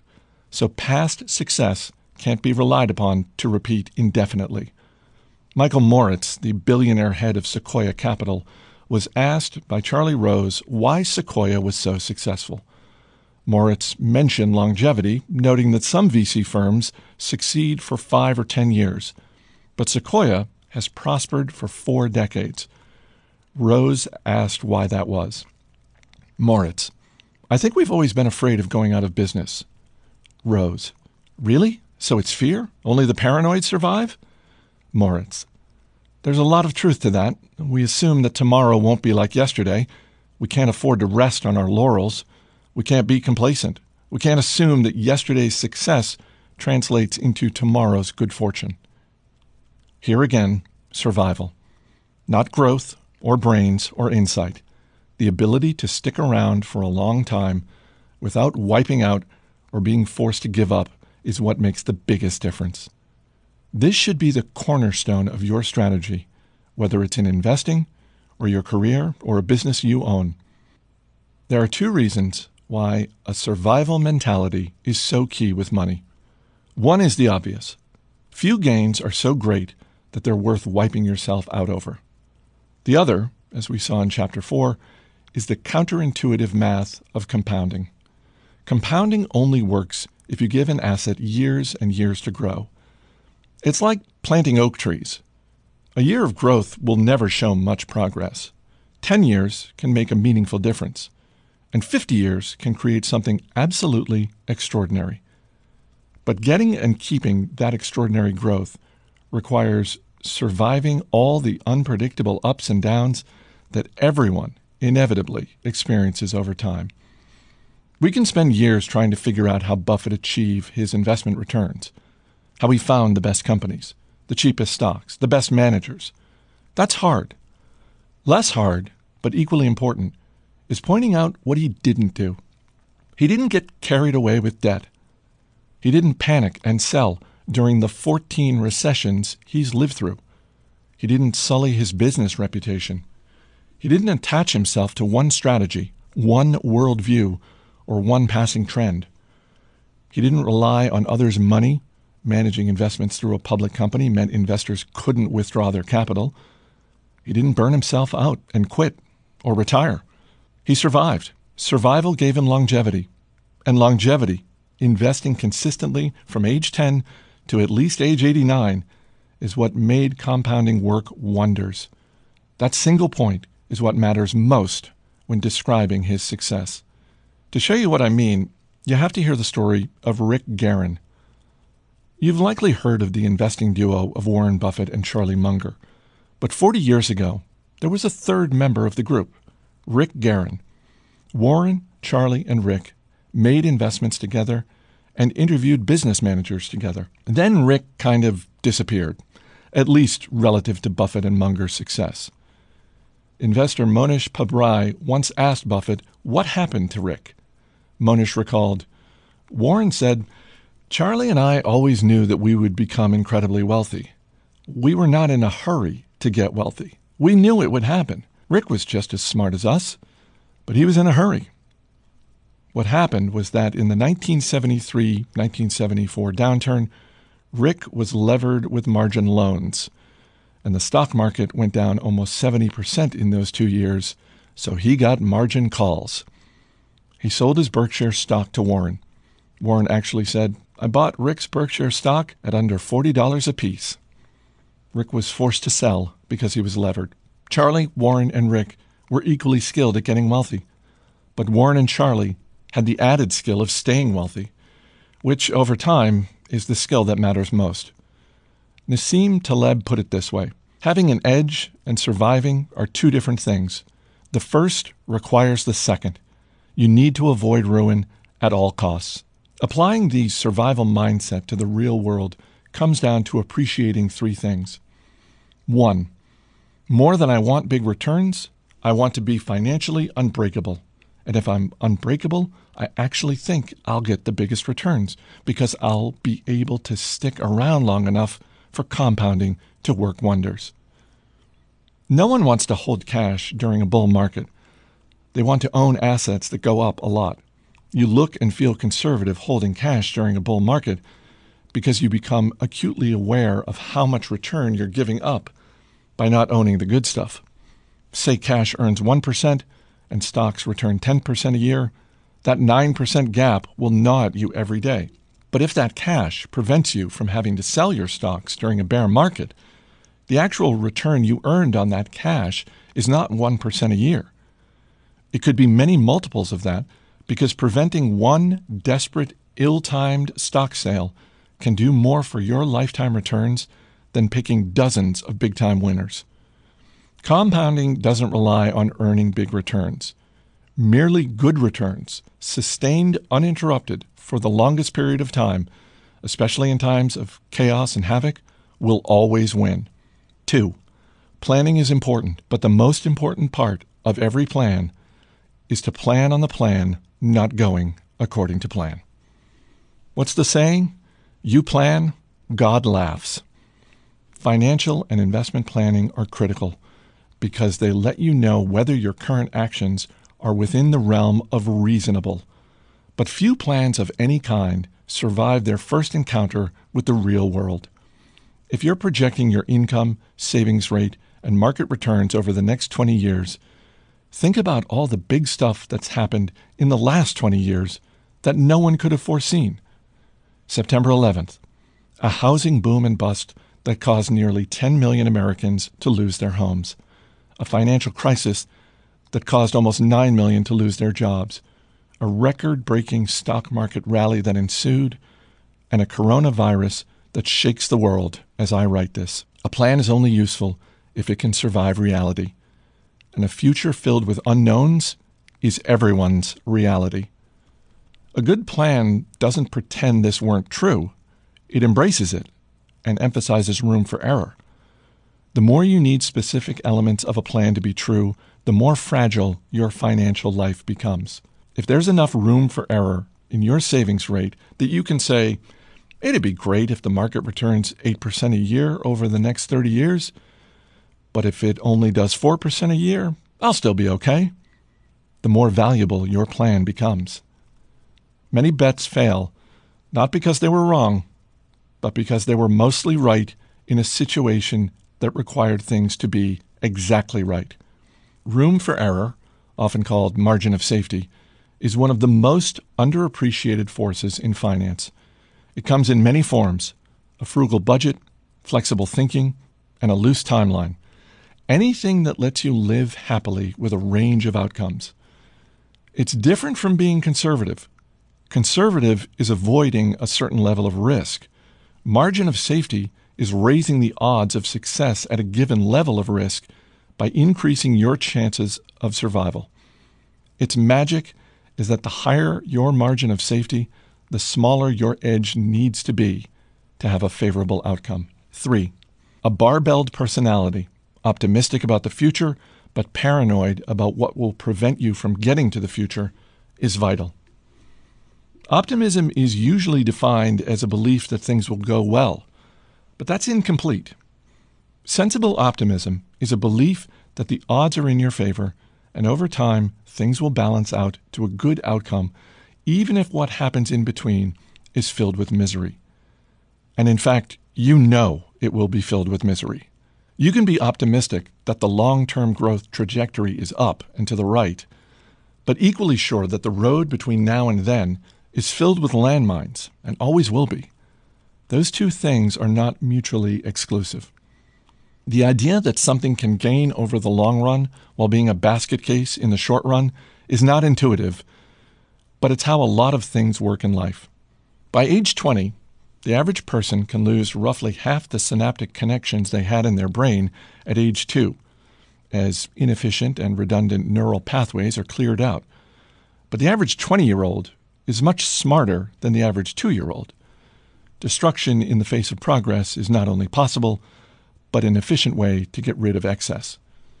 Imagine if you were a parent and could see inside your child's brain. Every morning you notice fewer synaptic connections in your kid's head. You would panic. You would say, "This can't be right. There's loss and destruction here. We need an intervention. We need to see a doctor." But you don't. What you are witnessing is the normal path of progress. Economies, markets, and careers often follow a similar path: growth amid loss. Here's how the U.S. economy performed over the last 170 years. Real GDP per capita increased by a factor of 20. But do you know what happened during this period? Where do we begin? 1.3 million Americans died while fighting 9 major wars. Roughly 99.9% of all companies that were created went out of business. 4 U.S. presidents were assassinated. 675,000 Americans died in a single year from a flu pandemic. 30 separate natural disasters killed at least 400 Americans each. 33 recessions lasted a cumulative 48 years. The number of forecasters who predicted any of those recessions rounds to 0. The stock market fell more than 10% from a recent high at least 102 times. Stocks lost a third of their value at least 12 times. Annual inflation exceeded 7% in 20 separate years. The words economic pessimism appeared in newspapers at least 29,000 times, according to Google. Our standard of living increased 20-fold in these 170 years, but barely a day went by that lacked tangible reasons for pessimism. A mindset that can be paranoid and optimistic at the same time is hard to maintain, but seeing things as black or white takes less effort than accepting nuance. But you need short-term paranoia to keep you alive long enough to exploit long-term optimism. Jesse Livermore figured this out the hard way. He associated good times with the end of bad times. Getting wealthy made him feel like staying wealthy was inevitable, and that he was invincible. After losing nearly everything, he reflected, "I sometimes think that no price is too high for a speculator to pay to learn that which will keep him from getting the swelled head." a great many smashes by brilliant men can be traced directly to the swelled head. It's an expensive disease, he said, everywhere to everybody. Next, we'll look at another way growth in the face of adversity can be so hard to wrap your head around. Hello, listener. Thank you for listening to our content. Remember to follow us here on the platform. We prepared a graphic of the book with the author's key points and main ideas.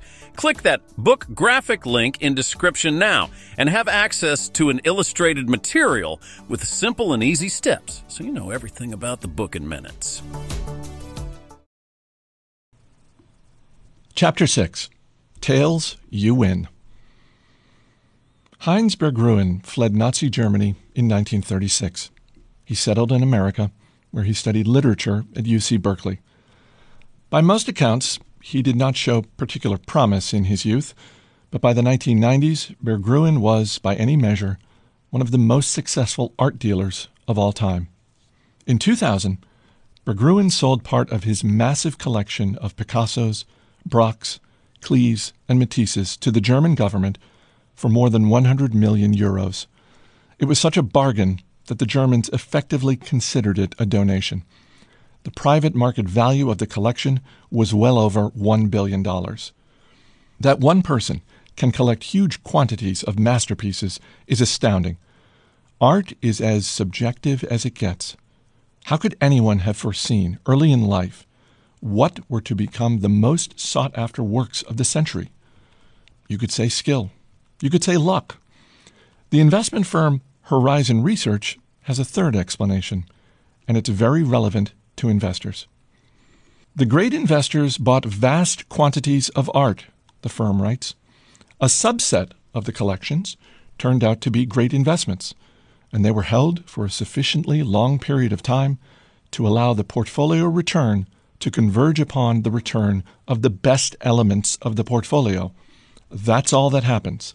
The great art dealers operated like index funds. They bought everything they could, and they bought it in portfolios, not individual pieces that they happened to like. Then they sat and waited for a few winners to emerge. That's all that happens. Perhaps 99% of the works someone like Berggruen acquired in his life turned out to be of little value. But that doesn't particularly matter if the other 1% turn out to be the work of someone like Picasso. Berggruen could be wrong most of the time and still end up stupendously right. A lot of things in business and investing work this way. Long tails, the farthest ends of a distribution of outcomes, have tremendous influence in finance, where a small number of events can account for the majority of outcomes. That can be hard to deal with, even if you understand the math. It is not intuitive that an investor can be wrong half the time and still make a fortune. It means we underestimate how normal it is for a lot of things to fail, which causes us to overreact when they do. Steamboat Willie put Walt Disney on the map as an animator. Business success was another story. Disney's first studio went bankrupt. His films were monstrously expensive to produce and financed at outrageous terms. By the mid-1930s, Disney had produced more than 400 cartoons. Most of them were short, most of them were beloved by viewers, and most of them lost a fortune. Snow White and the Seven Dwarfs changed everything. The $8 million it earned in the first 6 months of 1938 was an order of magnitude higher than anything the company earned previously. It transformed Disney Studios.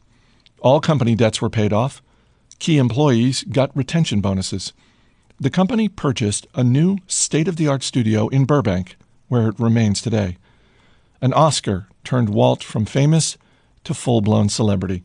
By 1938, he had produced several hundred hours of film. But in business terms, the 83 minutes of Snow White were all that mattered. Anything that is huge, profitable, famous, or influential is the result of a tail event, an outlying 1 in thousands or millions event. And most of our attention goes to things that are huge, profitable, famous, or influential. When most of what we pay attention to is the result of a tale, it's easy to underestimate how rare and powerful they are. Some tale-driven industries are obvious. Take venture capital. If a VC makes 50 investments, they likely expect half of them to fail, 10 to do pretty well, and 1 or 2 to be bonanzas that drive 100% of the fund's returns. Investment firm Correlation Ventures once crunched the numbers. Out of more than 21,000 venture financings from 2004 to 2014, 65% lost money. 2.5% of investments made 10x to 20x. 1% made more than a 20x return, and 0.5%, about 100 out of 21,000, earned 50x or more. That's where the majority of the industry's returns come from. This, you might think, is what makes venture capital so risky. And everyone investing in VC knows it's risky. Most startups fail, and the world is only kind enough to allow a few mega successes. If you want safer, predictable, and more stable returns, you invest in large public companies. Or so you might think. Remember, tails drive everything. The distribution of success among large public stocks over time is not much different than it is in venture capital. Most public companies are duds. A few do well, and a handful become extraordinary winners that account for the majority of the stock market's returns. J.P. Morgan Asset Management once published the distribution of returns for the Russell 3000 Index, a big, broad collection of public companies, since 1980. 40% of all Russell 3000 stock components lost at least 70% of their value and never recovered over this period. Effectively, all of the index's overall returns came from 7% of component companies that outperformed by at least 2 standard deviations. That's the kind of thing you would expect from venture capital, but it's what happened inside a boring, diversified index. This thumping of most public companies spares no industry. More than half of all public technology and telecom companies lose most of their value and never recover. Even among public utilities, the failure rate is more than 1 in 10. The interesting thing here is that you have to have achieved a certain level of success to become a public company and a member of the Russell 3000. These are established corporations, not fly-by-night startups. Even still, most have lifespans measured in years, not generations. Take an example, one of these companies, Carroll Co., a former member of the Russell 3000 Index. It produced some of the biggest films of the 1980s and 1990s, including the first 3 Rambo films, Terminator 2, Basic Instinct, and Total Recall. Carroll Co. went public in 1987. It was a huge success, churning out hit after hit.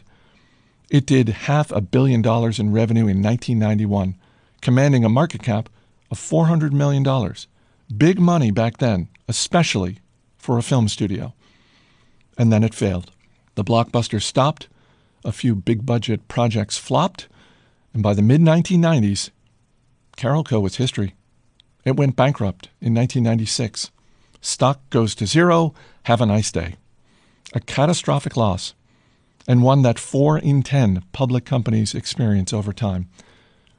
Carroll Co.'s story is not worth telling because it's unique, but because it's common. Here's the most important part of this story. The Russell 3000 has increased more than 73-fold since 1980. That is a spectacular return. That is success.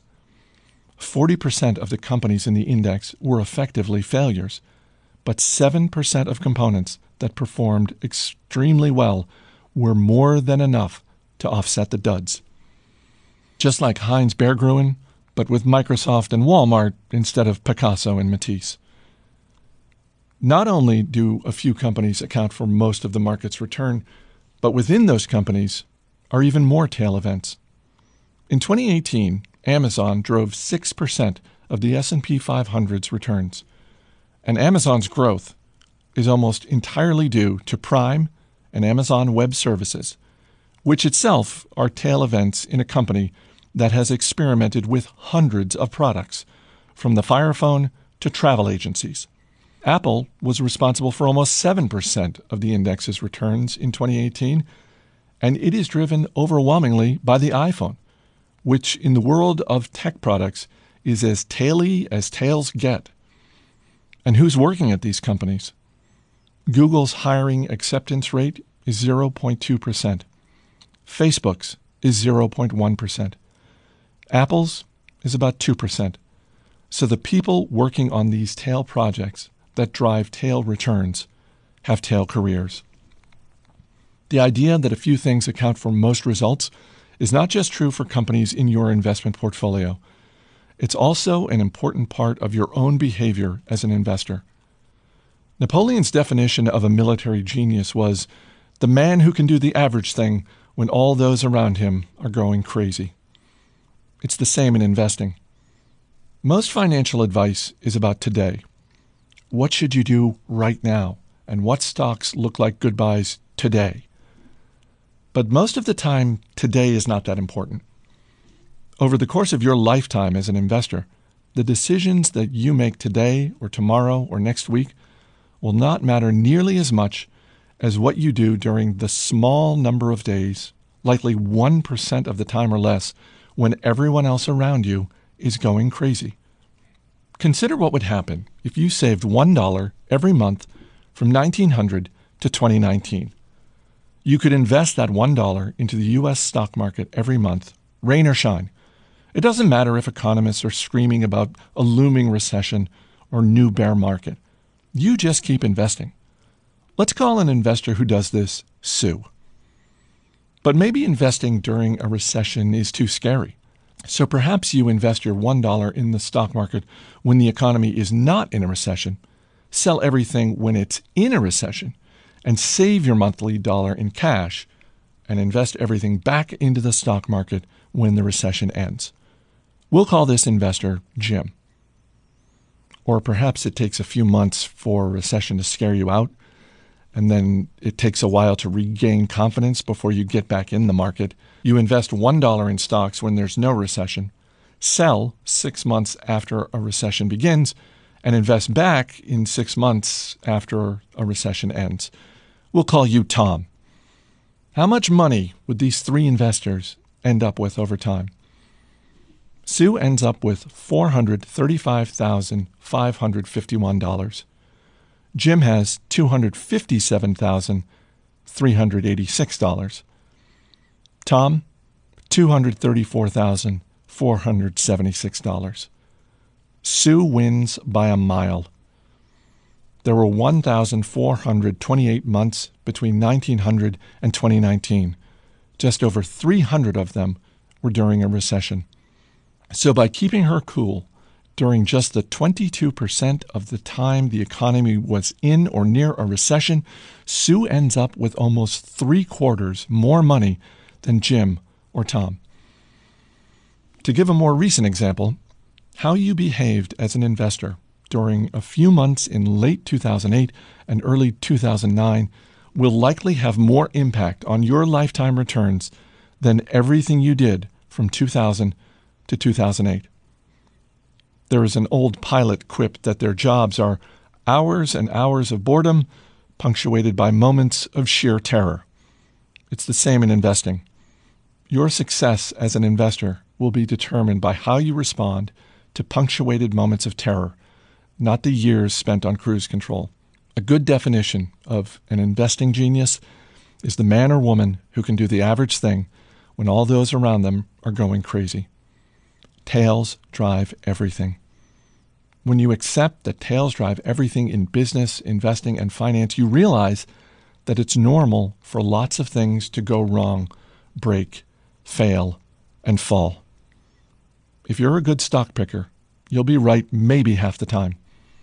If you're a good business leader, maybe half of your product and strategy ideas will work. If you're a good investor, most years will be just okay, and plenty will be bad. If you're a good worker, you'll find the right company in the right field after several attempts and trials. And that's if you're good. Peter Lynch is one of the best investors of our time. "If you're terrific in this business, you're right 6 times out of 10, he once said. There are fields where you must be perfect every time. Flying a plane, for example. Then there are fields where you want to be at least pretty good nearly all of the time. A restaurant chef, let's say. Investing, business, and finance are just not like these fields. Something I've learned from both investors and entrepreneurs is that no one makes good decisions all the time. The most impressive people are packed full of horrendous ideas that are often acted upon. Take Amazon. It's not intuitive to think a failed product launch at a major company would be normal and fine. Intuitively, you'd think the CEO should apologize to shareholders. But CEO Jeff Bezos said shortly after the disastrous launch of the company's Fire Phone, "If you think that's a big failure, we're working on much bigger failures right now. I am not kidding. Some of them are going to make the Fire Phone look like a tiny little blip." It's okay for Amazon to lose a lot of money on the Fire Phone because it will be offset by something like Amazon Web Services that earns tens of billions of dollars. Tails to the rescue. Netflix CEO Reed Hastings once announced his company was canceling several big-budget productions. He responded, "Our hit ratio is way too high right now. I'm always pushing the content team. We have to take more risk. You have to try more crazy things because we should have a higher cancel rate overall." These are not delusions or failures of responsibility. They are a smart acknowledgement of how tails drive success. For every Amazon Prime or Orange is the New Black, you know with certainty that you'll have some duds. Part of why this isn't intuitive is because in most fields, we only see the finished product, not the losses incurred that led to the tail success product. The Chris Rock I see on TV is hilarious, flawless. The Chris Rock that performs in dozens of small clubs each year is just okay. That is by design. No comedic genius is smart enough to preemptively know what jokes will land well. Every big comedian tests their material in small clubs before bringing it to big venues. Rock was once asked if he missed small clubs. He responded, "When I start a tour, it's not like I start out in arenas. Before this last tour, I performed at this place in New Brunswick called the Stress Factory. I did about 40 or 50 shows getting ready for the tour." One newspaper profiled these small club sessions. It described Rock thumbing through pages of notes and fumbling with material. "I'm going to have to cut some of these jokes," he says mid-skit. The good jokes I see on Netflix are the tales that stuck out of a universe of hundreds of attempts. A similar thing happens in investing. It's easy to find Warren Buffett's net worth, or his average annual returns, or even his best, most notable investments. They're right there in the open, and they're what people talk about. It's much harder to piece together every investment he's made over his career. No one talks about the dud picks, the ugly businesses, the poor acquisitions, but they're a big part of Buffett's story. They are the other side of tail-driven returns. At the Berkshire Hathaway shareholder meeting in 2013, Warren Buffett said he's owned 400 to 500 stocks during his life and made most of his money on 10 of them. Charlie Munger followed up, "If you remove just a few of Berkshire's top investments, its long-term track record is pretty average." When we pay special attention to a role model's successes, we overlook that their gains came from a small percent of their actions. That makes our own failures, losses, and setbacks feel like we're doing something wrong. But it's possible we are wrong, or just sort of right, just as often as the masters are. They may have been more right when they were right, but they could have been wrong just as often as you. It's not whether you're right or wrong that's important, George Soros once said, but how much money you make when you're right and how much you lose when you're wrong. You can be wrong half the time and still make a fortune.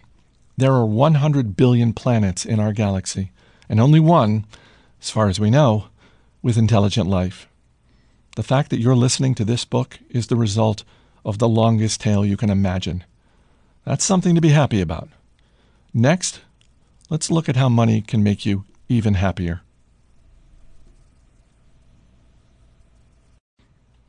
Chapter 7. Freedom. The highest form of wealth is the ability to wake up every morning and say, I can do whatever I want today. People want to be wealthier to make them happier. Happiness is a complicated subject because everyone's different. But if there's a common denominator in happiness, a universal fuel of joy, it's that people want to control their lives. The ability to do what you want, when you want, with who you want, for as long as you want, is priceless. It is the highest dividend money pays. Angus Campbell was a psychologist at the University of Michigan. Born in 1910, his research took place during an age when psychology was overwhelmingly focused on disorders that brought people down, things like depression, anxiety, schizophrenia. Campbell wanted to know what made people happy. His 1981 book, The Sense of Well-Being in America, starts by pointing out that people are generally happier than many psychologists assumed. But some are clearly doing better than others, and you couldn't necessarily group them by income or geography or education, because so many in each of these categories end up chronically unhappy. The most powerful common denominator of happiness was simple. Campbell summed it up. Having a strong sense of controlling one's life is a more dependable predictor of positive feelings of well-being than any of the objective conditions of life we have considered. More than your salary, more than the size of your house, more than the prestige of your job. Control over doing what you want, when you want, with the people you want to is the broadest lifestyle variable that makes people happy. Money's greatest intrinsic value, and this can't be overstated, is its ability to give you control over your time, to obtain, bit by bit, a level of independence and autonomy that comes from unspent assets that give you greater control over what you can do and when you can do it. A small amount of wealth means the ability to take a few days off work when you're sick without breaking the bank. Gaining that ability is huge if you don't have it. A bit more means waiting for a good job to come around after you get laid off, rather than having to take the first one you find. That can be life-changing. 6 months emergency expenses means not being terrified of your boss, because you know you won't be ruined if you have to take some time off to find a new job. More still means the ability to take a job with lower pay but flexible hours, maybe one with a shorter commute, or being able to deal with a medical emergency without the added burden of worrying about how you'll pay for it. Then there's retiring when you want to instead of when you need to. Using your money to buy time and options has a lifestyle benefit few luxury goods can compete with. Throughout college, I wanted to be an investment banker. There was only one reason why. They made a lot of money. That was the only drive, and one I was 100% positive would make me happier once I got it. I scored a summer internship at an investment bank in Los Angeles in my junior year and thought I won the career lottery. This is all I ever wanted. On my first day, I realized why investment bankers make a lot of money. They work longer and more controlled hours than I knew humans could handle. Actually, most can't handle it. Going home before midnight was considered a luxury, and there was a saying in the office, if you don't come to work on Saturday, don't bother coming back on Sunday. The job was intellectually stimulating, paid well, and made me feel important, but every waking second of my time became a slave to my boss's demands, which was enough to turn it into one of the most miserable experiences of my life. It was a 4-month internship. I lasted a month. The hardest thing about this was that I loved the work, and I wanted to work hard, but doing something you love on a schedule you can't control can feel the same as doing something you hate. There is a name for this feeling. Psychologists call it reactance. Jonah Berger, a marketing professor at the University of Pennsylvania, summed it up well. People like to feel like they're in control, in the driver's seat. When we try to get them to do something, they feel disempowered. Rather than feeling like they made the choice, they feel like we made it for them. So they say no or do something else, even when they might have originally been happy to go along. When you accept how true that statement is, you realize that aligning money towards a life that lets you do what you want, when you want, with who you want, where you want, for as long as you want, has incredible return. Derek Sivers, a successful entrepreneur, once wrote about a friend who asked him to tell the story about how he got rich. I had a day job in Midtown Manhattan, paying $20,000 a year, about minimum wage. I never ate out and never took a taxi. My cost of living was about $1,000 a month, and I was earning $1,800 a month. I did this for 2 years and saved up $12,000. I was 22 years old. Once I had $12,000, I quit my job and became a full-time musician. I knew I could get a few gigs per month to pay my cost of living, so I was free. I quit my job a month later and never had a job again. When I finished telling my friend this story, he asked for more. I said, no, that was it. He said, no, what about when you sold your company? I said, no, that didn't make a big difference in my life. That was just more money in the bank. The difference happened when I was 22.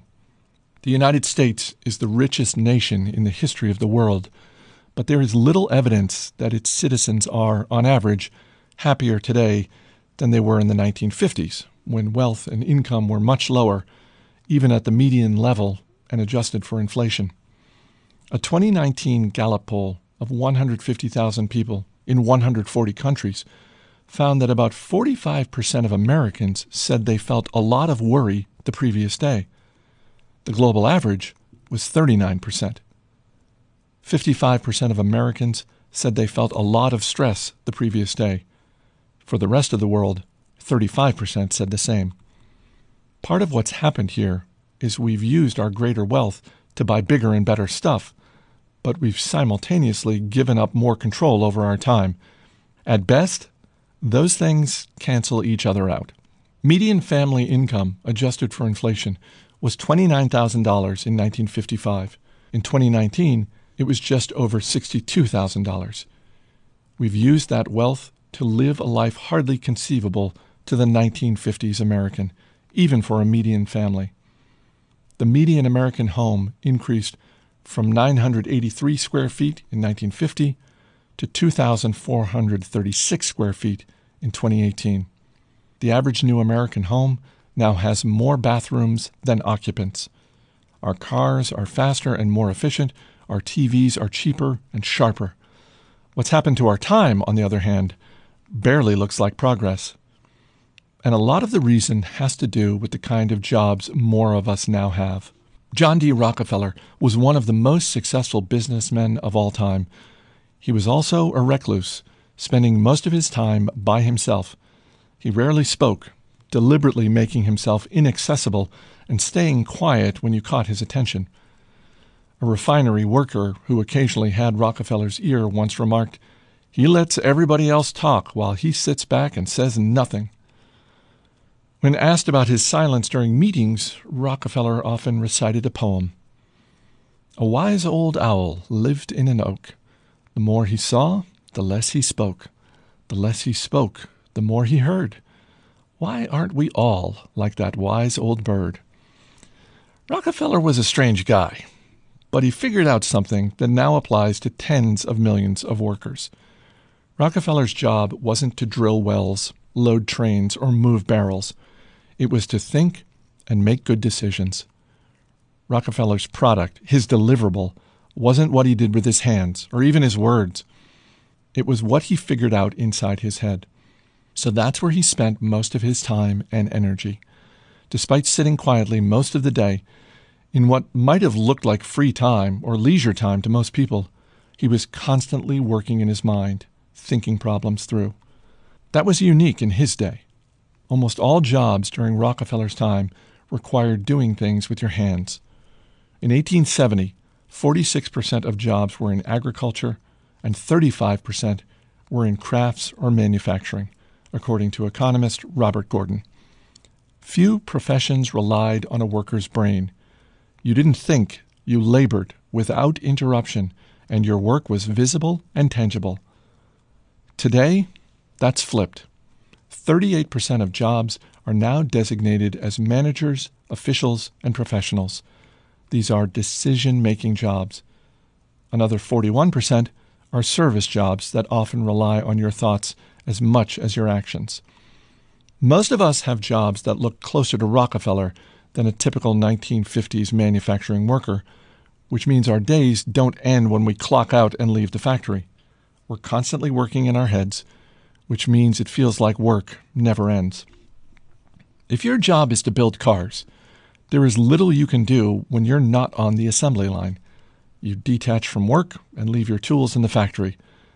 But if your job is to create a marketing campaign, a thought-based and decision job, your tool is your head, which never leaves you. You might be thinking about your project during your commute, as you're making dinner, while you're putting your kids to sleep, and when you wake up stressed at 3 a.m. You might be on the clock for fewer hours than you would in 1950, but it feels like you're working 24/7. Derek Thompson of The Atlantic once described it like this: if the operating equipment of the 21st century is a portable device, that means the modern factory is not a place at all. It is the day itself. The computer age has liberated the tools of productivity from the office.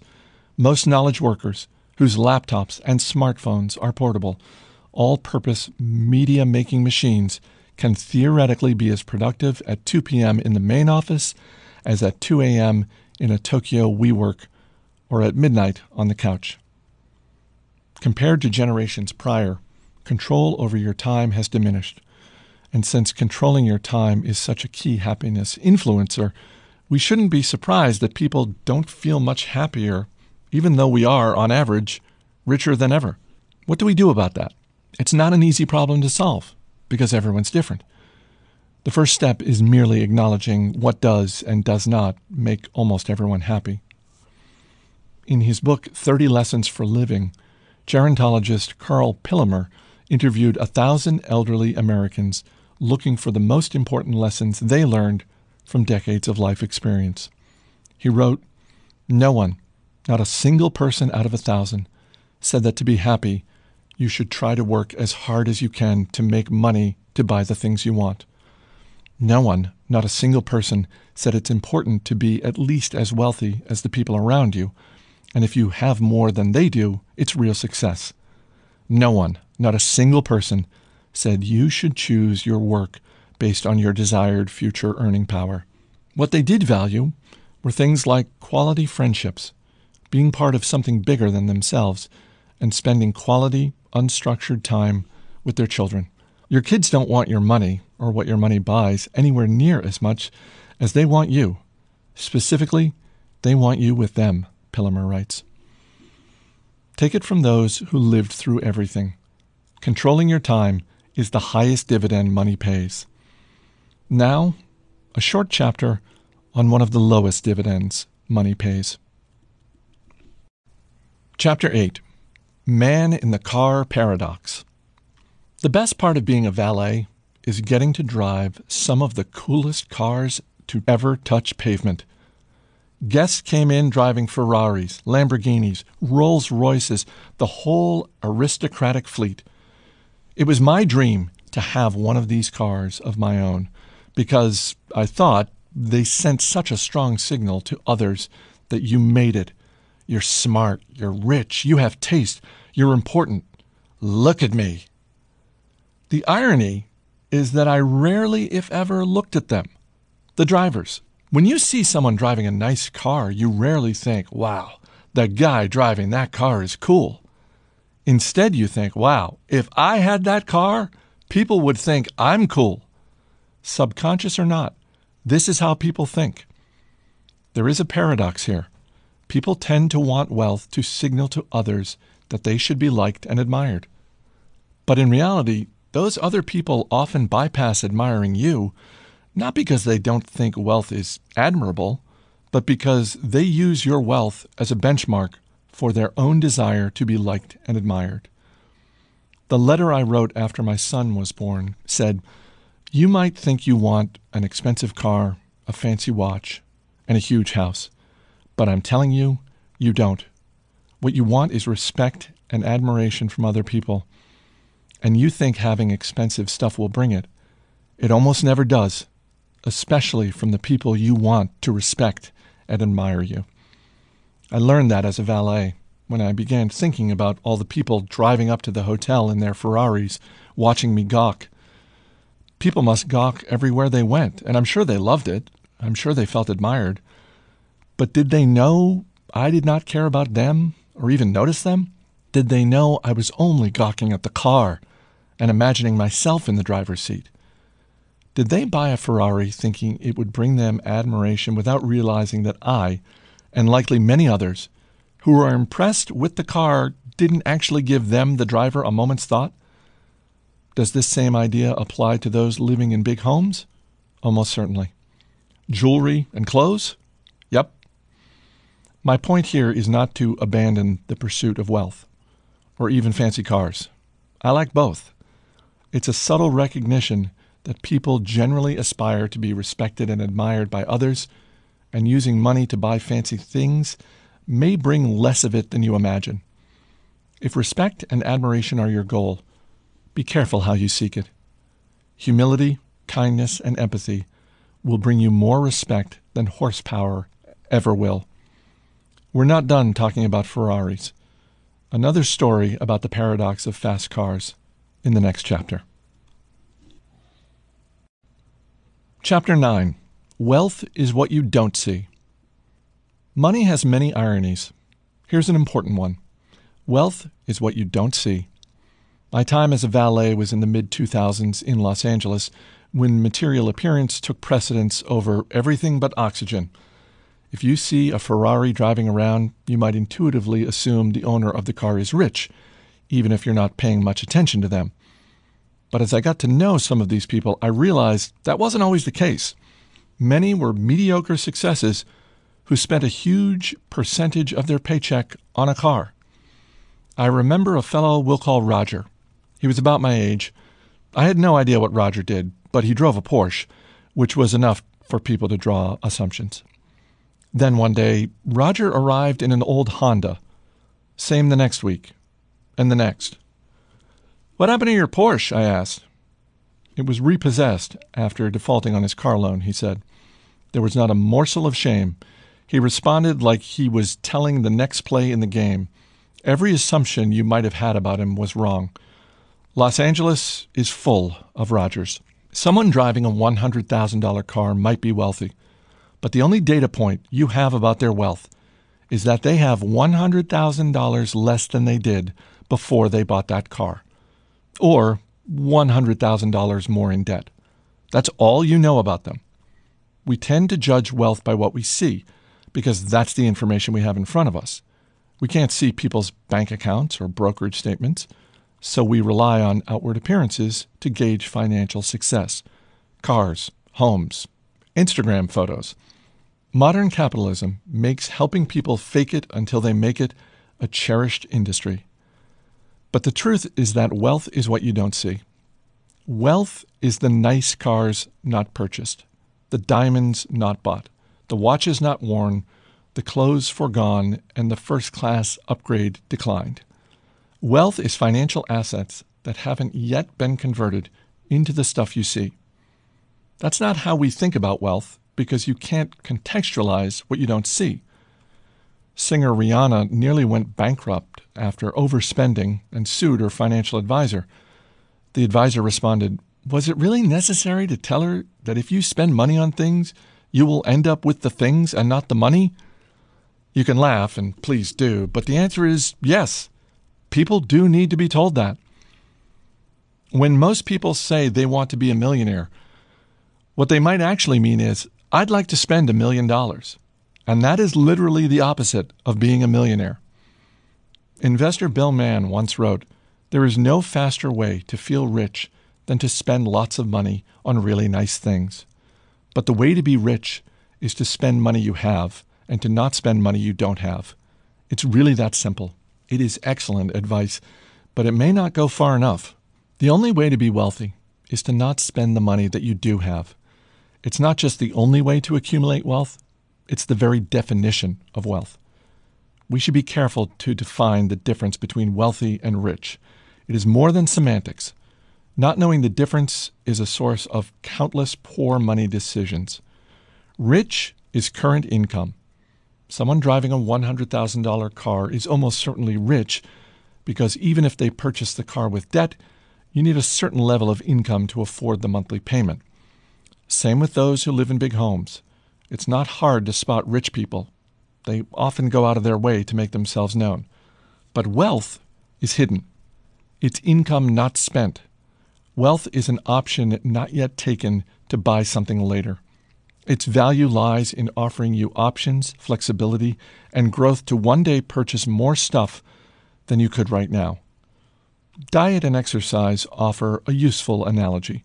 Losing weight is notoriously hard, even among those putting in the work of vigorous exercise.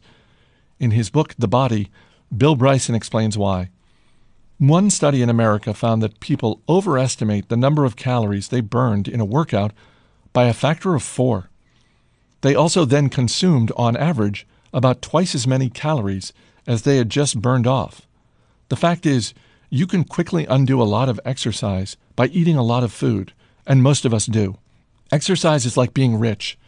You think, I did the work, and I now deserve to treat myself to a big meal. Wealth is turning down that treat meal and actually burning net calories.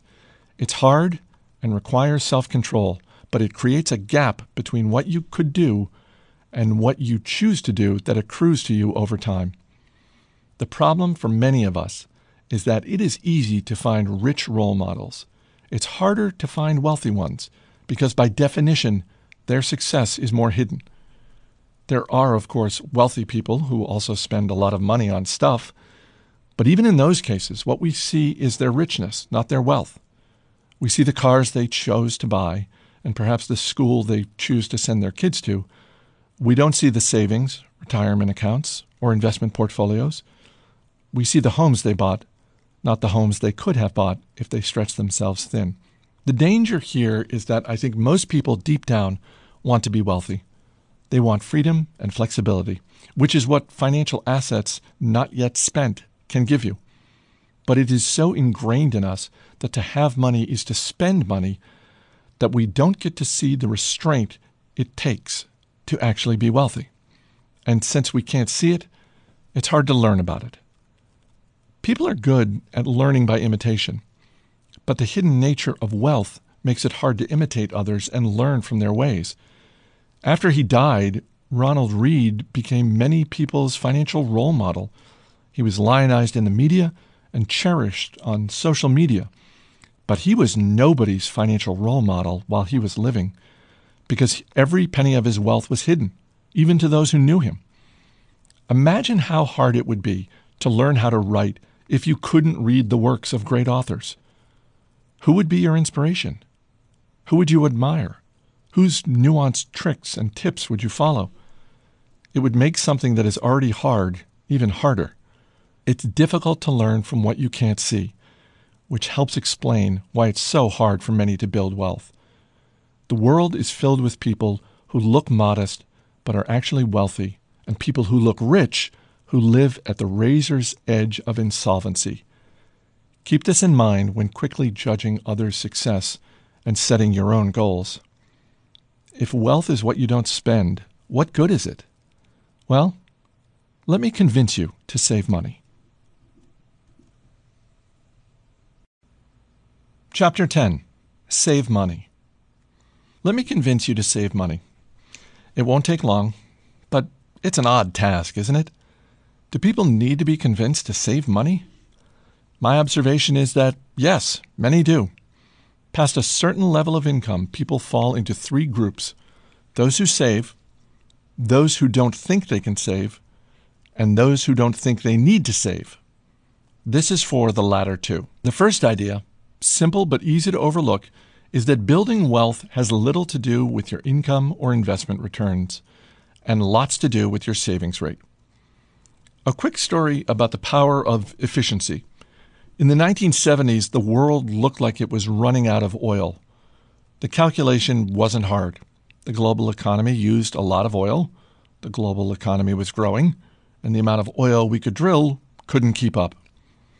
We didn't run out of oil, thank goodness, but that wasn't just because we found more oil or even got better at taking it out of the ground. The biggest reason we overcame the oil crisis is because we started building cars, factories, and homes that are more energy efficient than they used to be.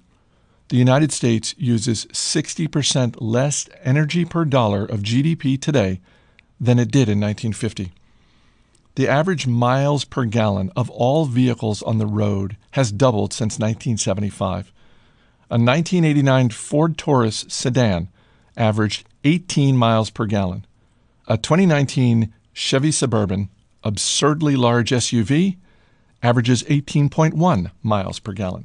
The world grew its energy wealth not by increasing the energy it had, but by decreasing the energy it needed. U.S. oil and gas production has increased 65% since 1975, while conservation and efficiency has more than doubled what we can do with that energy. So it's easy to see which has mattered more. The important thing here is that finding more energy is largely out of our control and shrouded in uncertainty because it relies on a slippery mix of having the right geology, geography, weather, and geopolitics.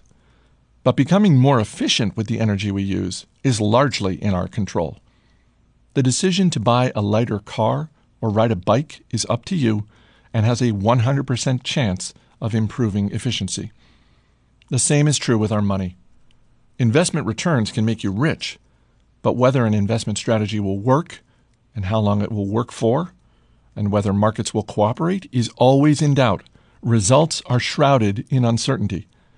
Personal savings and frugality, finances, conservation, and efficiency are parts of the money equation that are more in your control and have a 100% chance of being as effective in the future as they are today. If you view building wealth as something that will require more money or big investment returns, you may become as pessimistic as the energy doomers were in the 1970s. The path forward looks hard and out of your control. If you view it as powered by your own frugality and efficiency, the destiny is clearer. Wealth is just the accumulated leftovers after you spend what you take in. And since you can build wealth without a high income, but have no chance of building wealth without a high savings rate, it's clear which one matters more. More importantly, the value of wealth is relative to what you need. Say you and I have the same net worth, and say you're a better investor than me. I can earn 8% annual returns, and you can earn 12% annual returns. But I'm more efficient with my money. Let's say I need half as much money to be happy, while your lifestyle compounds as fast as your assets. I'm better off than you are, despite being a worse investor. I'm getting more benefit from my investments despite lower returns. The same is true for incomes. Learning to be happy with less money creates a gap between what you have and what you want, similar to the gap you get from growing your paycheck, but easier and more in your control.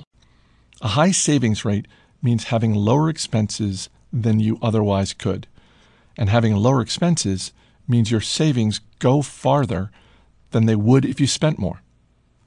Think about this in the context of how much time and effort goes into achieving 0.1% of annual investment outperformance, millions of hours of research, tens of billions of dollars of effort from professionals, and it's easy to see what's potentially more important or worth chasing. There are professional investors who grind 80 hours a week to add 0.1 of a percentage point to their returns when there are 2 or 3 full percentage points of lifestyle bloat in their finances that can be exploited with less effort.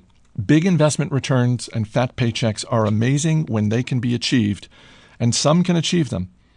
But the fact that there's so much effort put into one side of the finance equation and so little put into the other is an opportunity for most people. Past a certain level of income, What you need is just what sits below your ego. Everyone needs the basics. Once they're covered, there's another level of comfortable basics. And past that, there's basics that are both comfortable, entertaining, and enlightening. But spending beyond a pretty low level of materialism is mostly a reflection of ego approaching income, a way to spend money to show people that you have, or had, money. Think of it like this, and one of the most powerful ways to increase your savings isn't to raise your income. It's to raise your humility. When you define savings as the gap between your ego and your income, you realize why many people with decent incomes save so little. It's a daily struggle against instincts to extend your peacock feathers to their outermost limits and keep up with others doing the same. People with enduring personal finance success, not necessarily those with high incomes, tend to have a propensity to not give a damn what others think about them. So people's ability to save is more in their control than they might think. Savings can be created by spending less. You can spend less if you desire less, and you will desire less if you care less about what others think of you. As I argue often in this book, money relies more on psychology than finance. And you don't need a specific reason to save. Some people save money for a down payment on a house or a new car or for retirement. That's great, of course, but savings does not require a goal of purchasing something specific. You can save just for saving's sake. And indeed, you should. Everyone should. Only saving for a specific goal makes sense in a predictable world. But ours isn't. Savings is a hedge against life's inevitable ability to surprise the hell out of you at the worst possible moment. Another benefit of savings that isn't attached to a spending goal is what we discussed in Chapter 7, gaining control over your time. Everyone knows the tangible stuff money buys.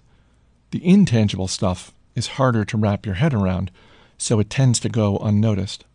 But the intangible benefits of money can be far more valuable and capable of increasing your happiness than the tangible things that are obvious targets of our savings. Savings without a spending goal gives you options and flexibility, the ability to wait and the opportunity to pounce. It gives you time to think. It lets you change course on your own terms. Every bit of savings is like taking a point in the future that would have been owned by someone else and giving it back to yourself. That flexibility and control over your time is an unseen return on wealth. What is the return on cash in the bank that gives you the option of changing careers, or retiring early, or freedom from worry? I'd say it's incalculable. It's incalculable in two ways. It's so large and important that we can't put a price on it. But it's also literally incalculable. We can't measure it like we can measure interest rates. And what we can't measure, we tend to overlook. When you don't have control over your time, you're forced to accept whatever bad luck is thrown your way. But if you have flexibility, you have the time to wait for no-brainer opportunities to fall in your lap. This is a hidden return on your savings. Savings in the bank that earn 0% interest might actually generate an extraordinary return if they give you the flexibility to take a job with a lower salary but more purpose, or wait for investment opportunities that come when those without flexibility turn desperate. And that hidden return is becoming more important. The world used to be hyper-local. Just over 100 years ago, 75% of Americans had neither telephones nor regular mail service, according to historian Robert Gordon. That made competition hyperlocal. A worker with just average intelligence might be the best in their town, and they got treated like the best because they didn't have to compete with the smarter worker in another town. That's now changed. A hyper-connected world means the talent pool you compete in has gone from hundreds or thousands spanning your town to millions or billions spanning the globe. This is especially true for jobs that rely on working with your head versus your muscles. Teaching, marketing, analysis, consulting, accounting, programming, journalism, and even medicine increasingly compete in global talent pools. More fields will fall into this category as digitization erases global boundaries. As software eats the world, as venture capitalist Mark Andreessen puts it, a question you should ask as the range of your competition expands is, how do I stand out? I'm smart is increasingly a bad answer to that question because there are a lot of smart people in the world. Almost 600 people ace the SATs each year. Another 7,000 come within a handful of points. In a winner-take-all and globalized world, these kinds of people are increasingly your direct competitors. Intelligence is not a reliable advantage in a world that's become as connected as ours has. But flexibility is. In a world where intelligence is hyper-competitive and many previous technical skills have become automated, competitive advantages tilt toward nuanced and soft skills like communication, empathy, and perhaps most of all, flexibility. If you have flexibility, you can wait for good opportunities, both in your career and for your investments. You'll have a better chance of being able to learn a new skill when it's necessary.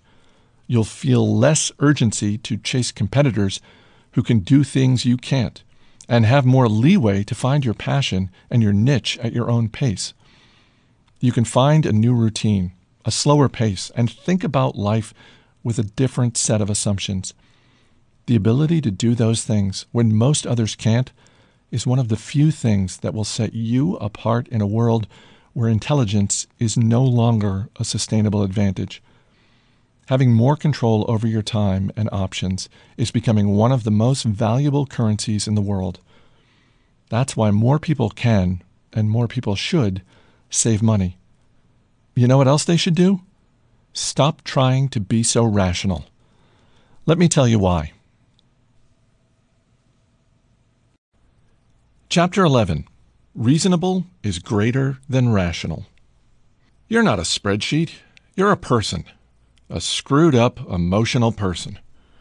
It took me a while to figure this out, but once it clicked, I realized it's one of the most important parts of finance. With it comes something that often goes overlooked. Do not aim to be coldly rational when making financial decisions. Aim to just be pretty reasonable. Reasonable is more realistic, and you have a better chance of sticking with it for the long run, which is what matters most when managing money. To show you what I mean, let me tell you the story of a guy who tried to cure syphilis with malaria. Julius Wagner Jahregg was a 19th century psychiatrist with two unique skills. He was good at recognizing patterns, and what others saw as crazy, he found merely bold. His specialty was patients with severe neurosyphilis, then a fatal diagnosis with no known treatment. He began noticing a pattern. Syphilis patients tended to recover if they had the added misfortune of having prolonged fevers from an unrelated ailment. Wagner Jahregg assumed this was due to a hunch that had been around for centuries, but doctors didn't understand well. Fevers play a role in helping the body fight infection. So he jumped to the logical conclusion.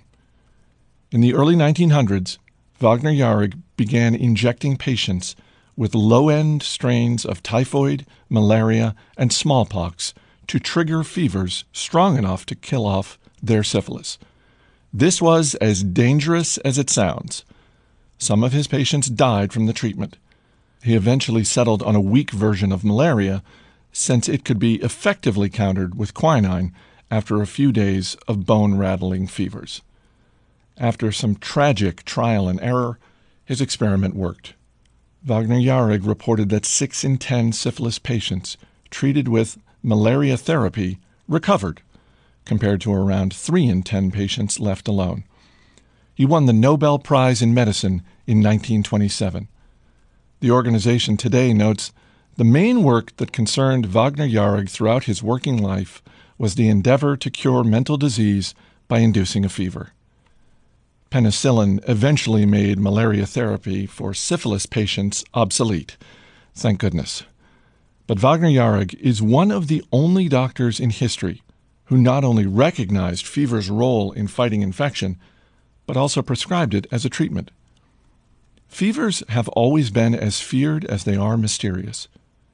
Ancient Romans worshipped Febris, the goddess who protected people from fevers.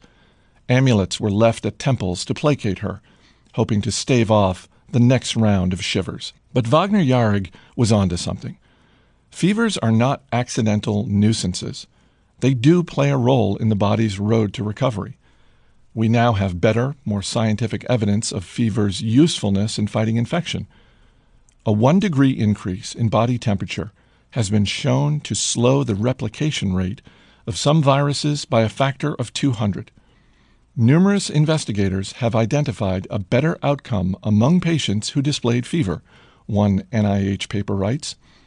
The Seattle Children's Hospital includes a section on its website to educate parents who may panic at the slightest rise in their child's temperature. Fevers turn on the body's immune system. They help the body fight infection. Normal fevers between 100 degrees and 104 degrees Fahrenheit are good for sick children.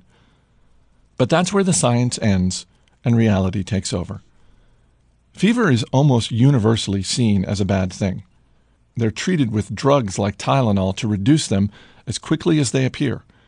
Despite millions of years of evolution as a defense mechanism, no parent, no patient, few doctors, and certainly no drug company views fever as anything but a misfortune that should be eliminated. These views do not match the known science. One study was blunt.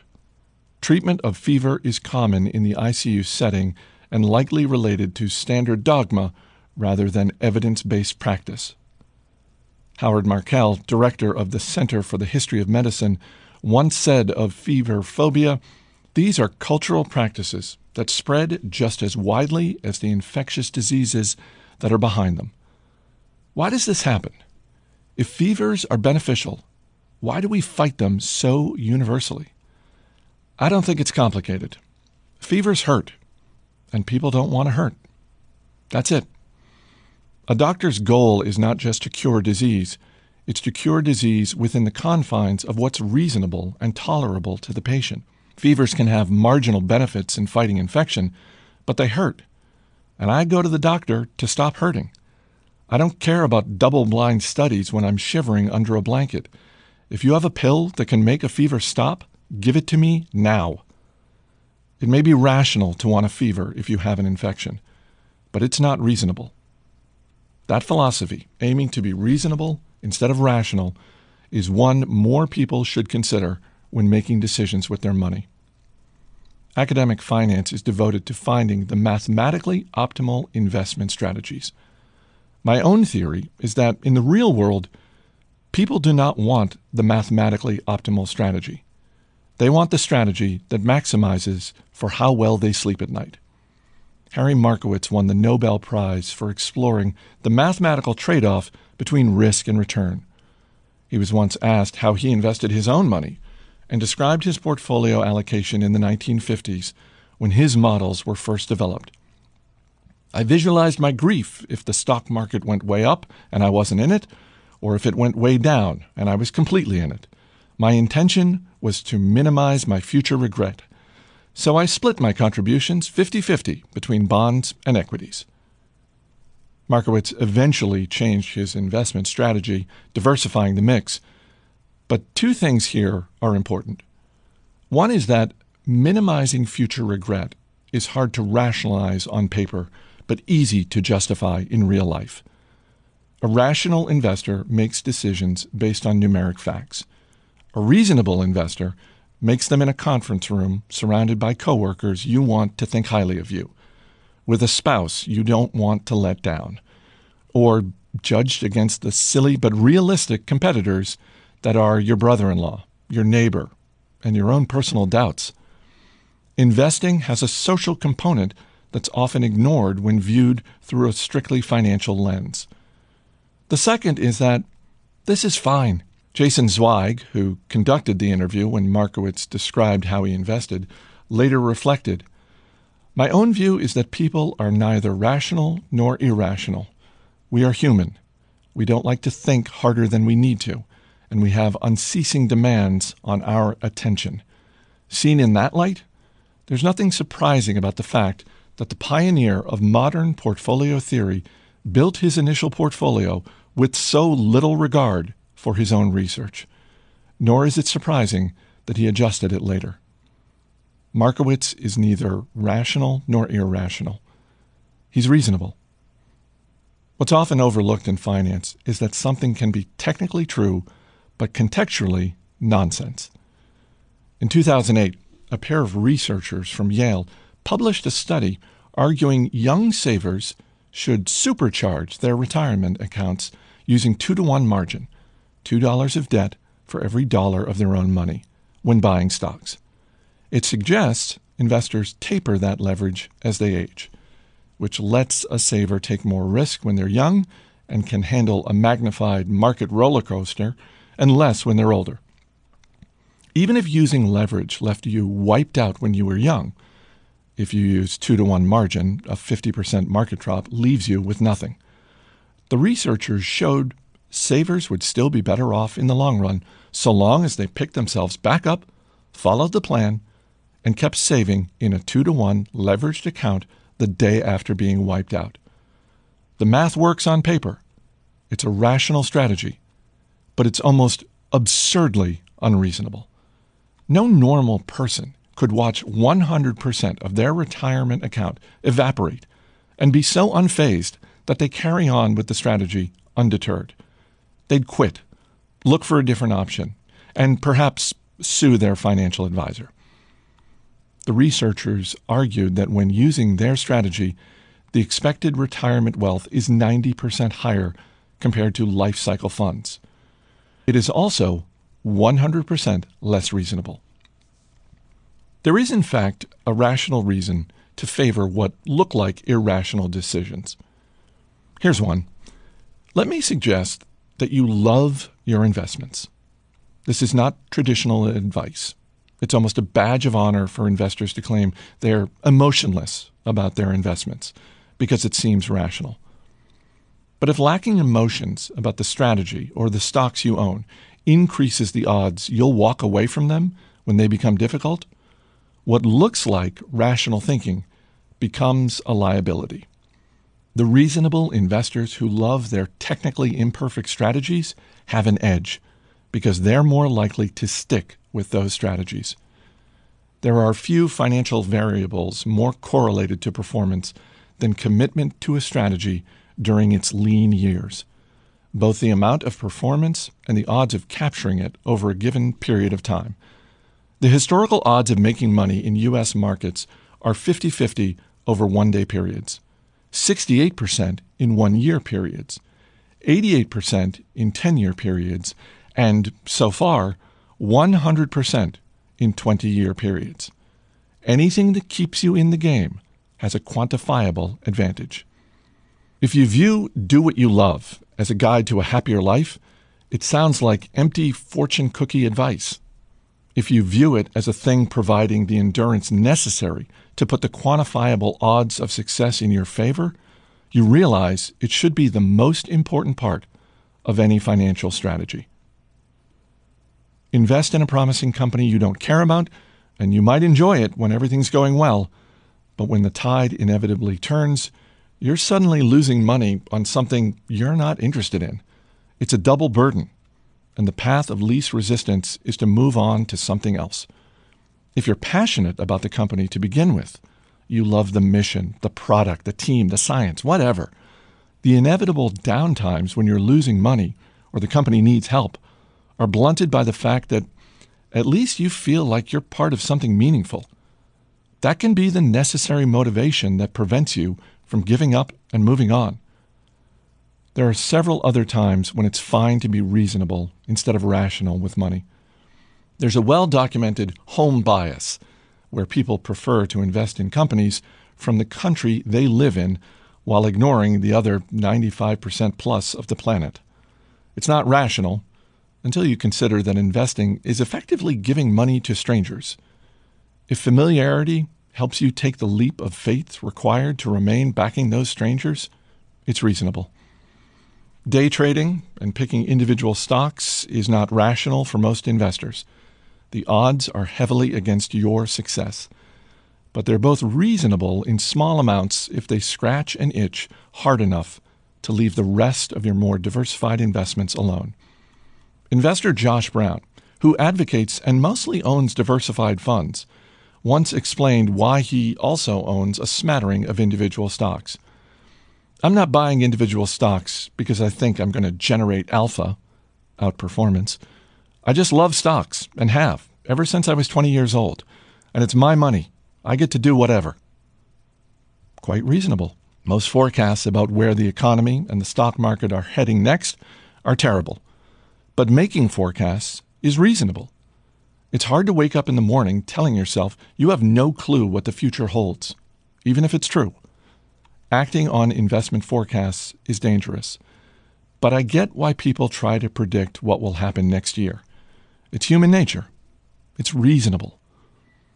Jack Bogle, the late founder of Vanguard, spent his career on a crusade to promote low-cost passive index investing. Many thought it interesting that his son found a career as an active, high-fee hedge fund and mutual fund manager. Bogle, the man who said high-fee funds violate the humble rules of arithmetic, invested some of his own money in his son's funds. What's the explanation? We do some things for family reasons, Bogle told the Wall Street Journal. If it's not consistent, well, life isn't always consistent.